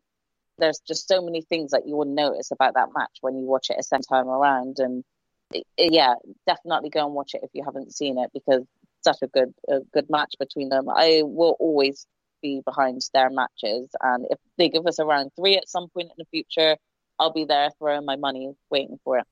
Yeah, without doubt. Weirdly enough, I was hearing after this match how good the Briscoes versus FTR was from Ring of Honor Supercard of Honor, and I actually watched it, and I got to say the Briscoes and FTR are probably better. A true tag team classic. So if they need to get a chance to watch the Briscoes versus FTR as well from Ring of Honor, and again, completely different style of match, but like we talked about earlier, FTR just so good at what they do. And then Rampage, April 8th, Regal joined commentary for Brian Danielson, even beating Trent Barrett in a good matchup. Danhausen tried to curse Hook. Tay and Sammy are turning heel. Poor Scorpio Sky. Swerve beat QT. Red Velvet beat Willow Nightingale in the Owen Hart Cup. And the main event, it was Moxley versus Wheeler Yuta. Yuta stayed in the fight for the most part, but Moxley busted him open by throwing him to the steel stairs. Yuta managed to kick out the Paragon Shift twice, but was unable to keep himself from passing out to a rear naked choke. This was an absolute barn burner of a match and a fantastic way to close the show. Bryan and Regal showed respect, and Yuta got a shake. I just thought this was brilliant. Jaxie, what do you think of this matchup? Oh, this is definitely by far my favorite of that to come out of Yuta and Moxley. Just those two. He brought it really hard with Danielson, but yeah, it was very much more like animalistic watching both him go against Mox. The match went so hard. It's probably been my favorite match of Yuta's. And I think that if this didn't solidify what a talented wrestler Yuta is, then you can't convince anyone, because this match was just amazing. It went hard. To have the capacity to keep up with the likes of Jon Moxley, who has been doing this for a lot longer and on a lot more of mainstream events than the likes of Wheeler Yuta, I thought Wheeler did amazing. He kept up with him. He had quick pace about him. He had this real quick agility that kind of reminded me of Bryan Danielson, watching him against Jon Moxley in this match, and just how fast, like just at a whim, that Bryan Danielson could go. I felt that come from Wheeler Yuta. Overall, I couldn't take my eyes off the match because I was too worried that I was going to miss something. It was really good.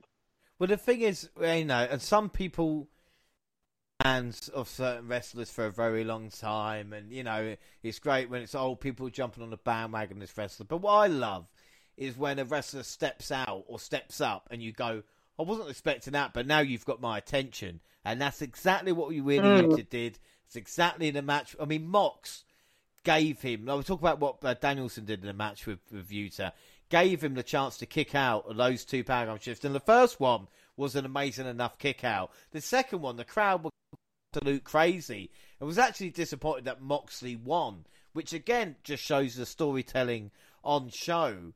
And now, people question, well, why is Yuta with Moxley and Bryan? Well, just watch the match. And as Mox says, you bleed together, you can fight together. So, it's a very simple story.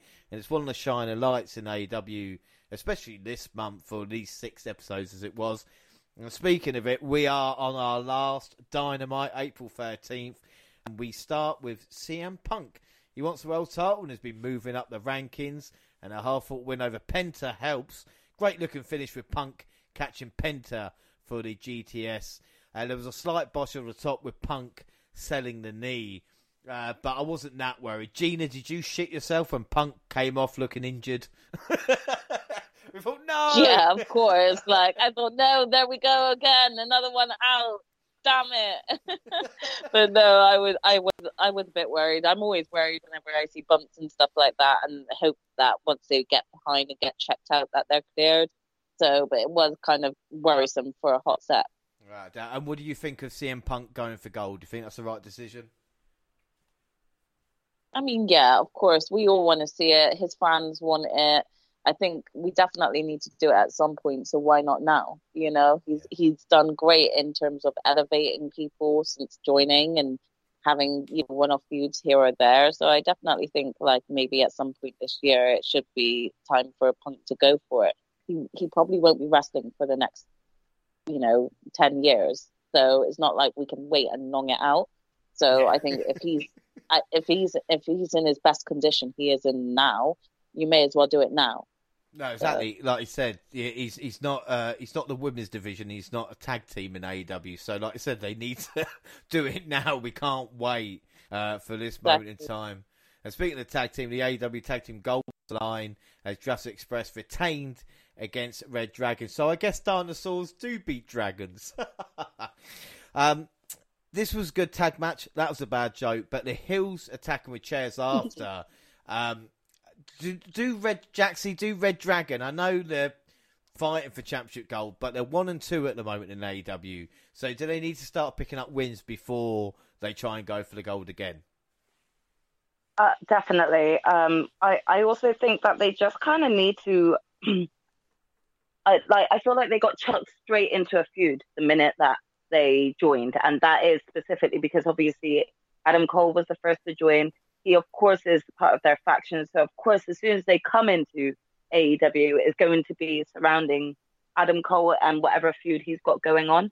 But I think we just need to actually see some real classic tag team brawling, come from these two. Right now, they're only feuding with those that Adam Cole is feuding with. We need to see more of them just genuinely trying to pick up the wins to go for the belt. I think that FTR made the save there to show they are the faces, and then MJF versus Sean Dean was next.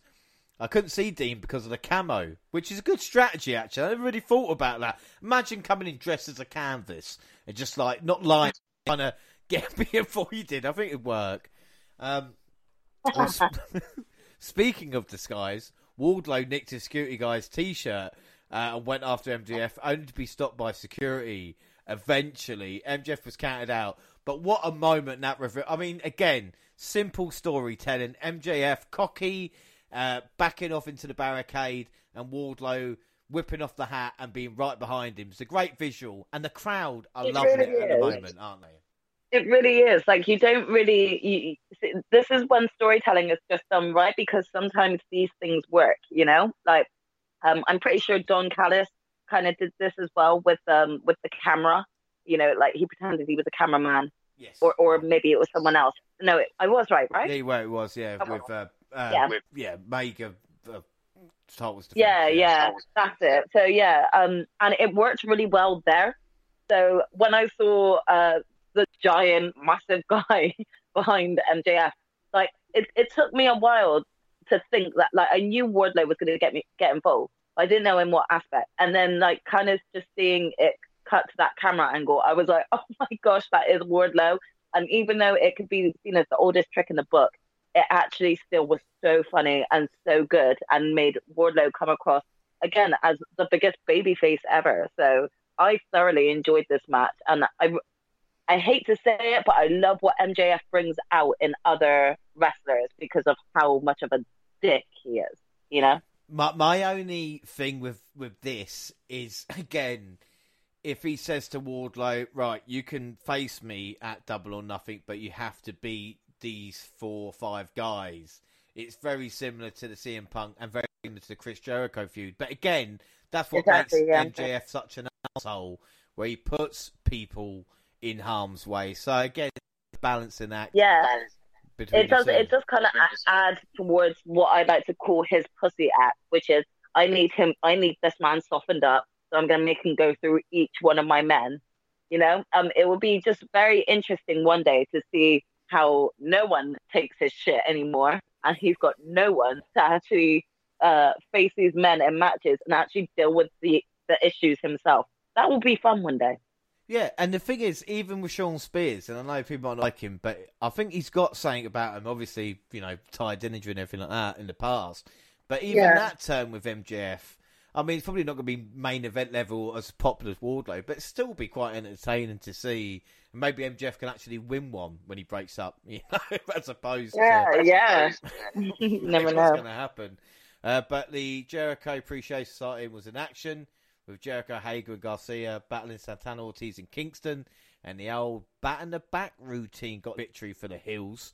The fans slept whilst Marina Shafir made a Dynamite debut. She made quick work of Sky Blue, but she ain't going to be no threat to Jade Cargill. And then hometown hero and FTW champion Ricky Starks entered the arena to a thunderous ovation as he and Powerhouse Hobbs battled Swerve Strickland in a match weeks in the making. A match energetic and fun with great performances from Strickland and particularly Starks. Saw the Hills go over from interference from Taz. Nothing about the match like it felt the end of a feud between the two teams, especially with Hobbs scoring a win for his team over Lee. But Gina, I've got to ask you, why didn't Ricky Starks get the pin in his hometown, eh? Disgusting.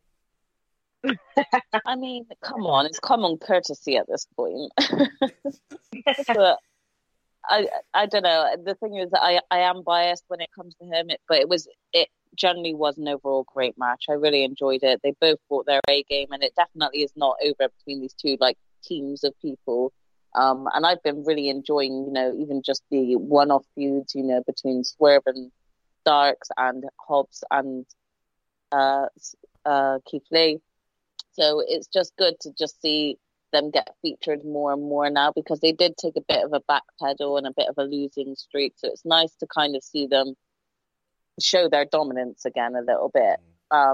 But Ricky just got a massive pop, and I didn't realize he was that popular, especially in his hometown. So it's really nice to see, and it's something that I'm even still learning as a fan of his. So yeah, it was really nice. And it's Plus, even... I just want to say, I've always wanted to go to New Orleans, so I should go there and then marry him.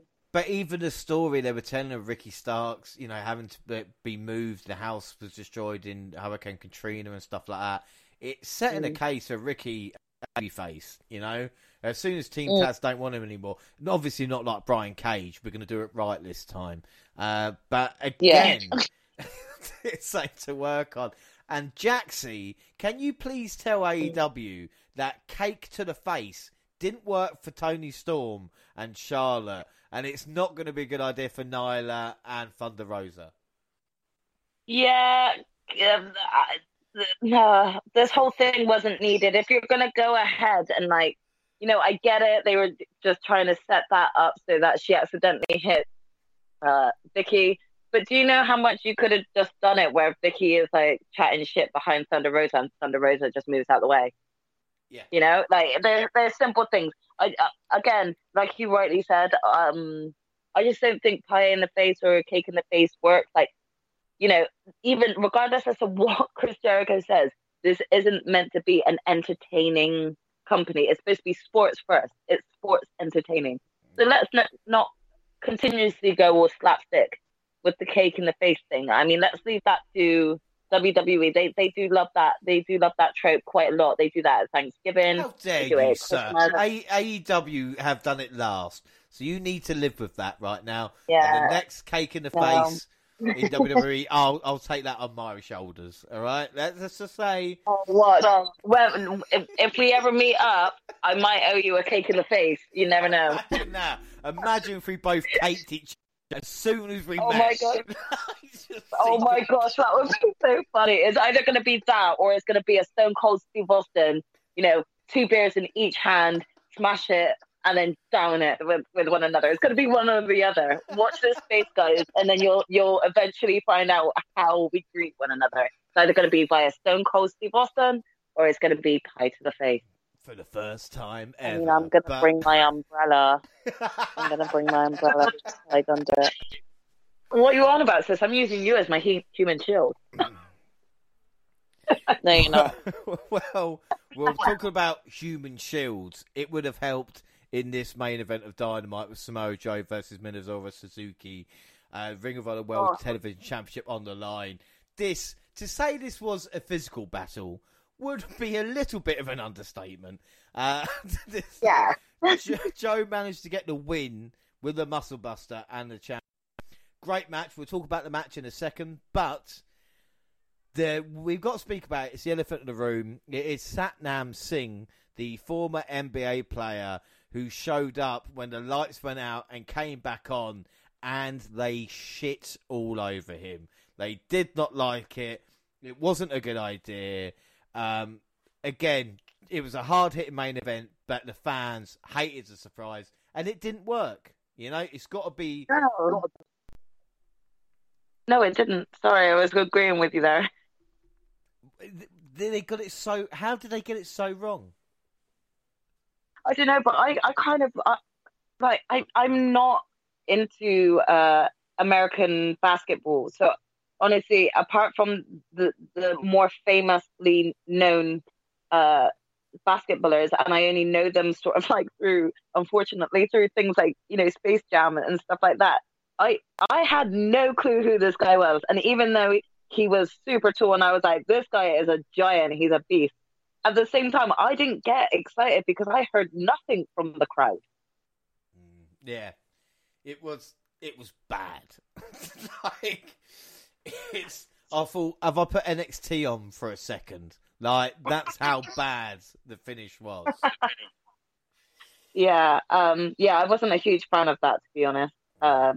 Like, there's bigger times when it works, but for some reason I felt like, you know, the blackout as well just was exceedingly long for a blackout. And I just couldn't help but, like, you know, sarcastically be like, well, Malachi Black could have come out quicker then. But the thing is, though, No. is Tony Khan said that, yes, it's ownership of his error, you know?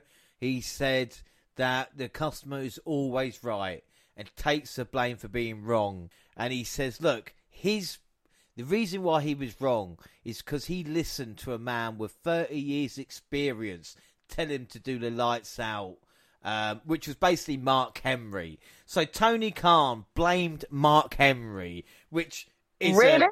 Honest to goodness. Sorry, Tony. He really did. He said, no one said that happened. He said, I agree with the fans. I'm not going to say, Mark Henry's hosted Open with Dave Lee Garcia, and he actually admitted he was wrong. And Tony Khan plows on by saying, well, thanks for saying that, Mark. He said, I know it could work, but sometimes it can't. You've got 30 years experience. The lights can go on or off, but I should maybe not agree with you next time. Yeah, I'm just going to go ahead and say this. I'm not going to go ahead and blame this on Mark Henry. Tony, you own that fucking company, so take responsibility for when shit doesn't go right. So instead of actually trying to even lay the blame or sideline it by being like, I listened to a man of 30 years, a veteran of 30 years. Well, if that's the case, then every time you fuck up, you should probably just hand off your company to someone else if you're not going to accept the blame.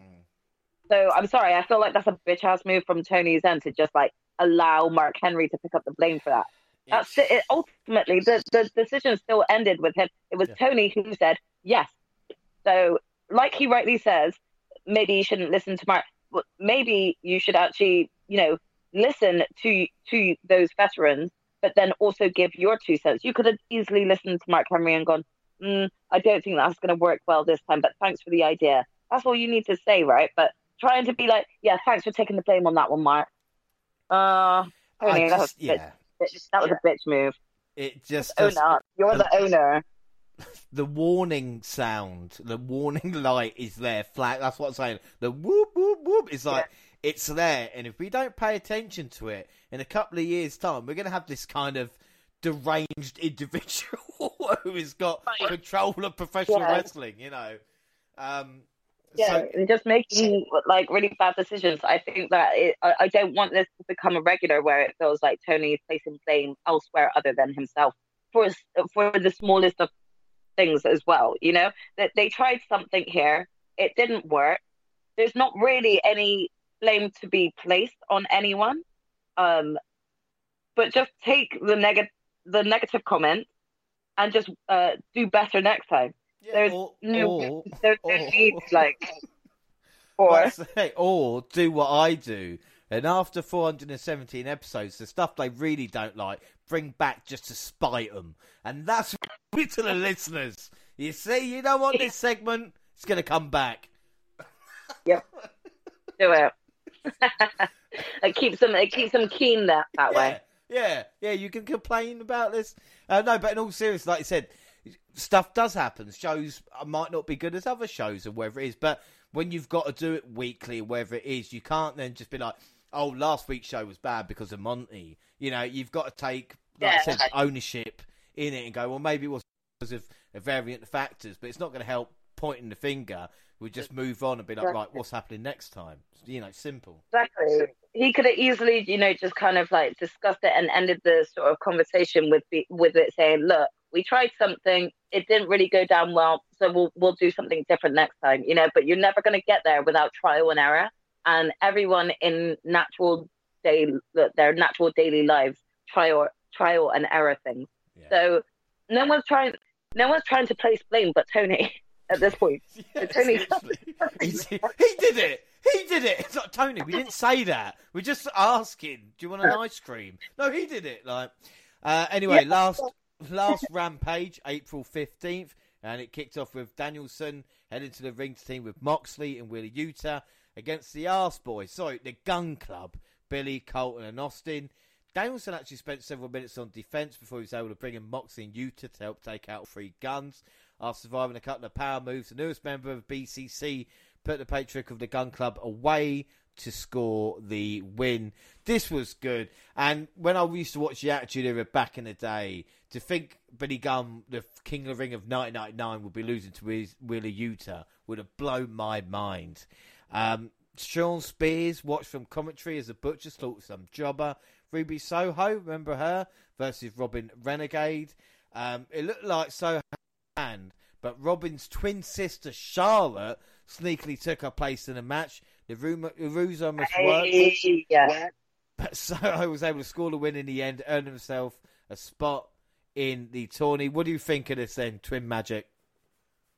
Oh, yes, I was all on for it. I was here for it, but for me, I don't think that you should have used that tactic unless it was going to help you win. It just felt a bit... Yeah, it felt lackluster because even that didn't help win.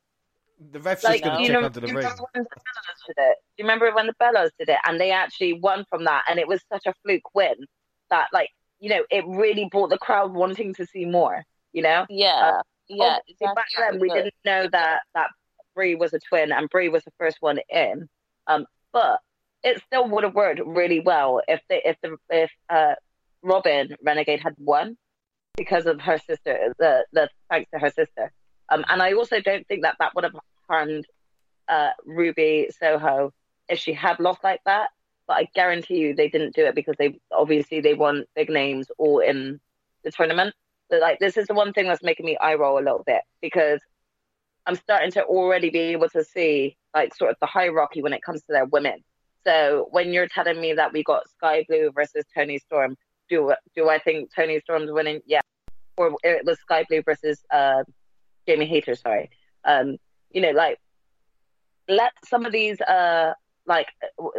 female wrestlers that have been on Dark and Elevation, let one of them actually get a bit of a push. And that's the reason why we do these tournaments now. And this would have been the perfect opportunity for Robin or Charlotte, either one of them, if they were getting going into the tournament. This would have been a great way to showcase them, I kind of hope that Charlotte Renegade is going to have a match with someone and they use this Twin Magic idea again, but this time they win because of it. I would actually like to see at least one of the twins get through and they continuously use this tactic because that is the whole reason why they're together in a wrestling company. They're twins and they've chosen to do this at the same time. So why not take full advantage of them using their twin magic? Yeah, I think excellent point there, and anybody would know anyway. So the main event of the evening was arguably one of the biggest matches in Rampage short history. Hangman Adam Page put the AEW World Championship on the line against Adam Cole, baby, in a Texas death match. Both men introduced chairs to the ring for the bell even rang, so you knew it was going to be a traditional wrestling match. We saw lots of spots mixing. They used tables, chairs, steel stairs, barricade, a chain. That chain clothesline where Cole used on Page, fucking brilliant. That looks devastating. It looks really devastating. Did anybody else feel like we were watching a Stone Cold Steve Austin origin story, watching Page drink beer and beat Adam Cole around the arena? Just think, hey boy, in 30 years' time, you'll be doing this at Mania. That's so... I mean, if he turns out to be the next Stone Cold with the beer, then I kind of don't mind that because if it's kind of become a trait of Hangman's now, and I love it. I actually love it. If I was in the crowd, I would have poured the beer and handed it to Hangman himself, and probably just asked him for the cup back when he's done. Well, both men were bruised and bloody before we even got to the halfway point. We see a buckshot lariat. Page tried tying Cole to the top rope with his belt and retrieved a chair covered in barbed wire, which we did see beforehand, but we were all pretending we didn't see it until the right moment. However, he opted not to use it and try and win by more honourable means. Cole made him pay for that decision with a low blow and a couple of super kicks. Before we get to the end, I should say, the super kick Cole caught Page with to the outside, I think cut open his jaw as well. And the backbreaker on the chairs, when the chairs are back to back, it is... I've only seen Cole take that one or two times. It's so uncomfortable to watch. Yeah, it really is. And I genuinely was just saying to myself, I really, really hope he's not going to have, a back problem already, just from that one move. That move looked so devastating to his back. Even my back was crying watching it. Honestly, yeah, you wince when you watch it. God, fucking hell, unbelievable. And then Paige wrapping the barbed wire, a barbed wire crown at Easter. Jesus Christ, Deadeye through the table. So Paige retained. Gina, what did you think of this mental matchup? It was great. It was entertaining. It was all over the place, and yeah, I think it was a brilliant match to watch. I didn't think that Adam Cole was gonna win it, so I wasn't surprised with the ending. But it was still a great match because there were certain points that I was like, oh gosh, has Cole got this? Shit. So yeah, it was definitely a great match. But I definitely think that like Cole's time with the belt isn't. Yeah, his time will come, but it's not right now. It's still Hangman Page's time.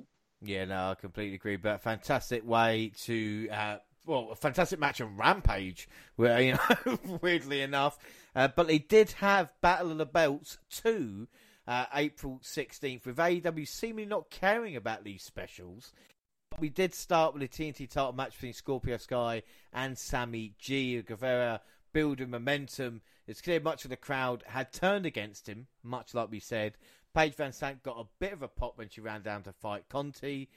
Sky hit a poke to the eye behind the referee's back, but Guevara hit a low blow, followed by his finisher for the pin and the win. The Spanish got regained the team title, and a lot of fans did not seem happy about it. Sky was undefeated for 402 days, and apparently we were hearing Tony Khan had planned this a year in advance. So why the fuck did they do this here? Jaxie, what were your thoughts on the match, the title change, and the treatment of Sky? I was honestly just about to ask you this. Are you actually fucking kidding me? Tony planned for a whole year for this great streak that Scorpio Sky had just to get caused to lose from a low blow by a heel turning Sammy Guevara. Are you fucking serious?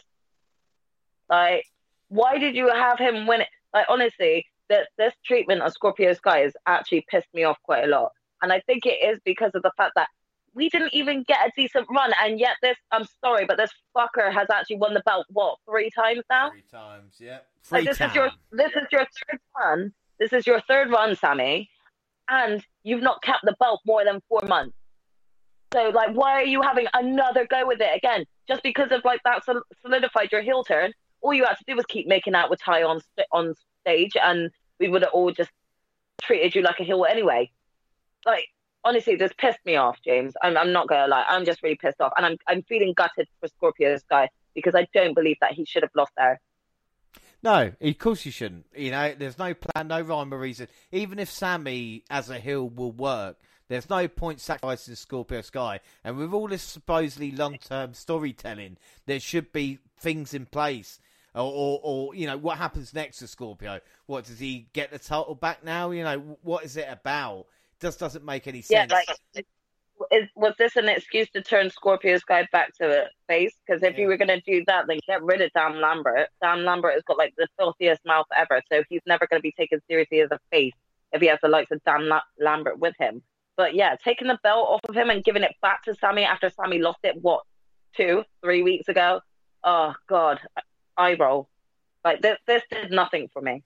Yeah, this is what I'm saying. It's so weird, and they're trying to make Sammy Guevara into the new Cody. That's all I'm getting off this. Watching, we have him as a heel, but he was easily doing that himself. You didn't need to actually then go ahead and just and do the dirty on Scorpio Sky like this. I get it. You want to turn him heel. You didn't need to do it here. You really didn't. Well, we'll move on to Jonathan Gresham versus Dalton Castle for the Ring of Honor World Championship. If you haven't seen Dalton Castle, you have missed out. People will get pissy, but his tongue is firmly in his cheek, as it was. And I've got no problem with this. Gorgeous George was a wrestler back in the day who was one of the biggest stars of his generation because of this kind of, pomp and circumstance. You know, you look at wrestlers like Macho Man, Randy Savage, and people out there. There's nothing wrong. Look at WrestleMania with a spectacle that it is. That is what wrestling is all about. I will take your pissy emails now. Thank you very much. But this is Tony Khan testing waters for Ring of Honor TV show, basically. He's saying, look, this is what we're going to have. There's probably a number of viewers. Are you happy with it? It was a good fight. Gresham made Castle tap out. And Jay Lethal, Sanjay Dutt. I am gonna actually just add on that and just say that I think that this is a very clever move by Tony. And that being said is because if I'm not very well accustomed to Ring of Honor wrestlers, and I didn't know much about this Dalton character, but I saw him trending quite a lot when this match first started, and I thought to myself, why? Like, what's so special about him? I watched that match and I just didn't really want to look away. I thought it was so good and he was so entertaining. I absolutely love his fan base, like running up and down whenever he's running. It was absolutely brilliant. Like, it reminded me of, like, was it Drew Gulak? It was Drew Gulak, wasn't it? Who was like he doing it the thing with the Miz where he was being his stunt double or something. Well, Damon Sandow. Like, that was Damon Sandow. Wow, that is. But like, you know, it reminded me of that because I found that very entertaining how he was pretending to take the hit outside of the ring whilst Miz is actually taking the hit in the ring. It was always hilarious, and you know, it worked well because of Miz was like a heel, but everyone loved him. So it definitely worked, but it reminded me of that, and I thought Dalton did a great job. Not without doubt, like I said, and if Tony can get Ring of Honor on, this is the type of talent we're going to see, and definitely check him out. Like I said, Joe cleared the Ring of the Hills afterwards. And then our main event and last match to review is the Women's World Championship, Thunder Rosa versus Nyla Rose, and the challenger immediately asserted her dominance by knocking the champ out of the ring and beating her up at ringside with some help from the barricade. The Native Beast had the upper hand for several minutes. Rose would occasionally try to make a comeback, but Nyla would immediately stop her in her tracks. It helped make the champion look like an underdog, which is exactly how it should be released to. We returned from a break. The champion began to build up a head of steam. Nyla still had plenty of offense, but it was no longer a one-sided battle. And after overcoming several close 2 counts, Rosa scored the win with the Hurricane Runner. Gina, you had the pleasure to review the last match. What did you think? Well, it was a great match. I mean, I do enjoy both Nyla and Thunder Rosa, and they do know how to entertain and put on a good match.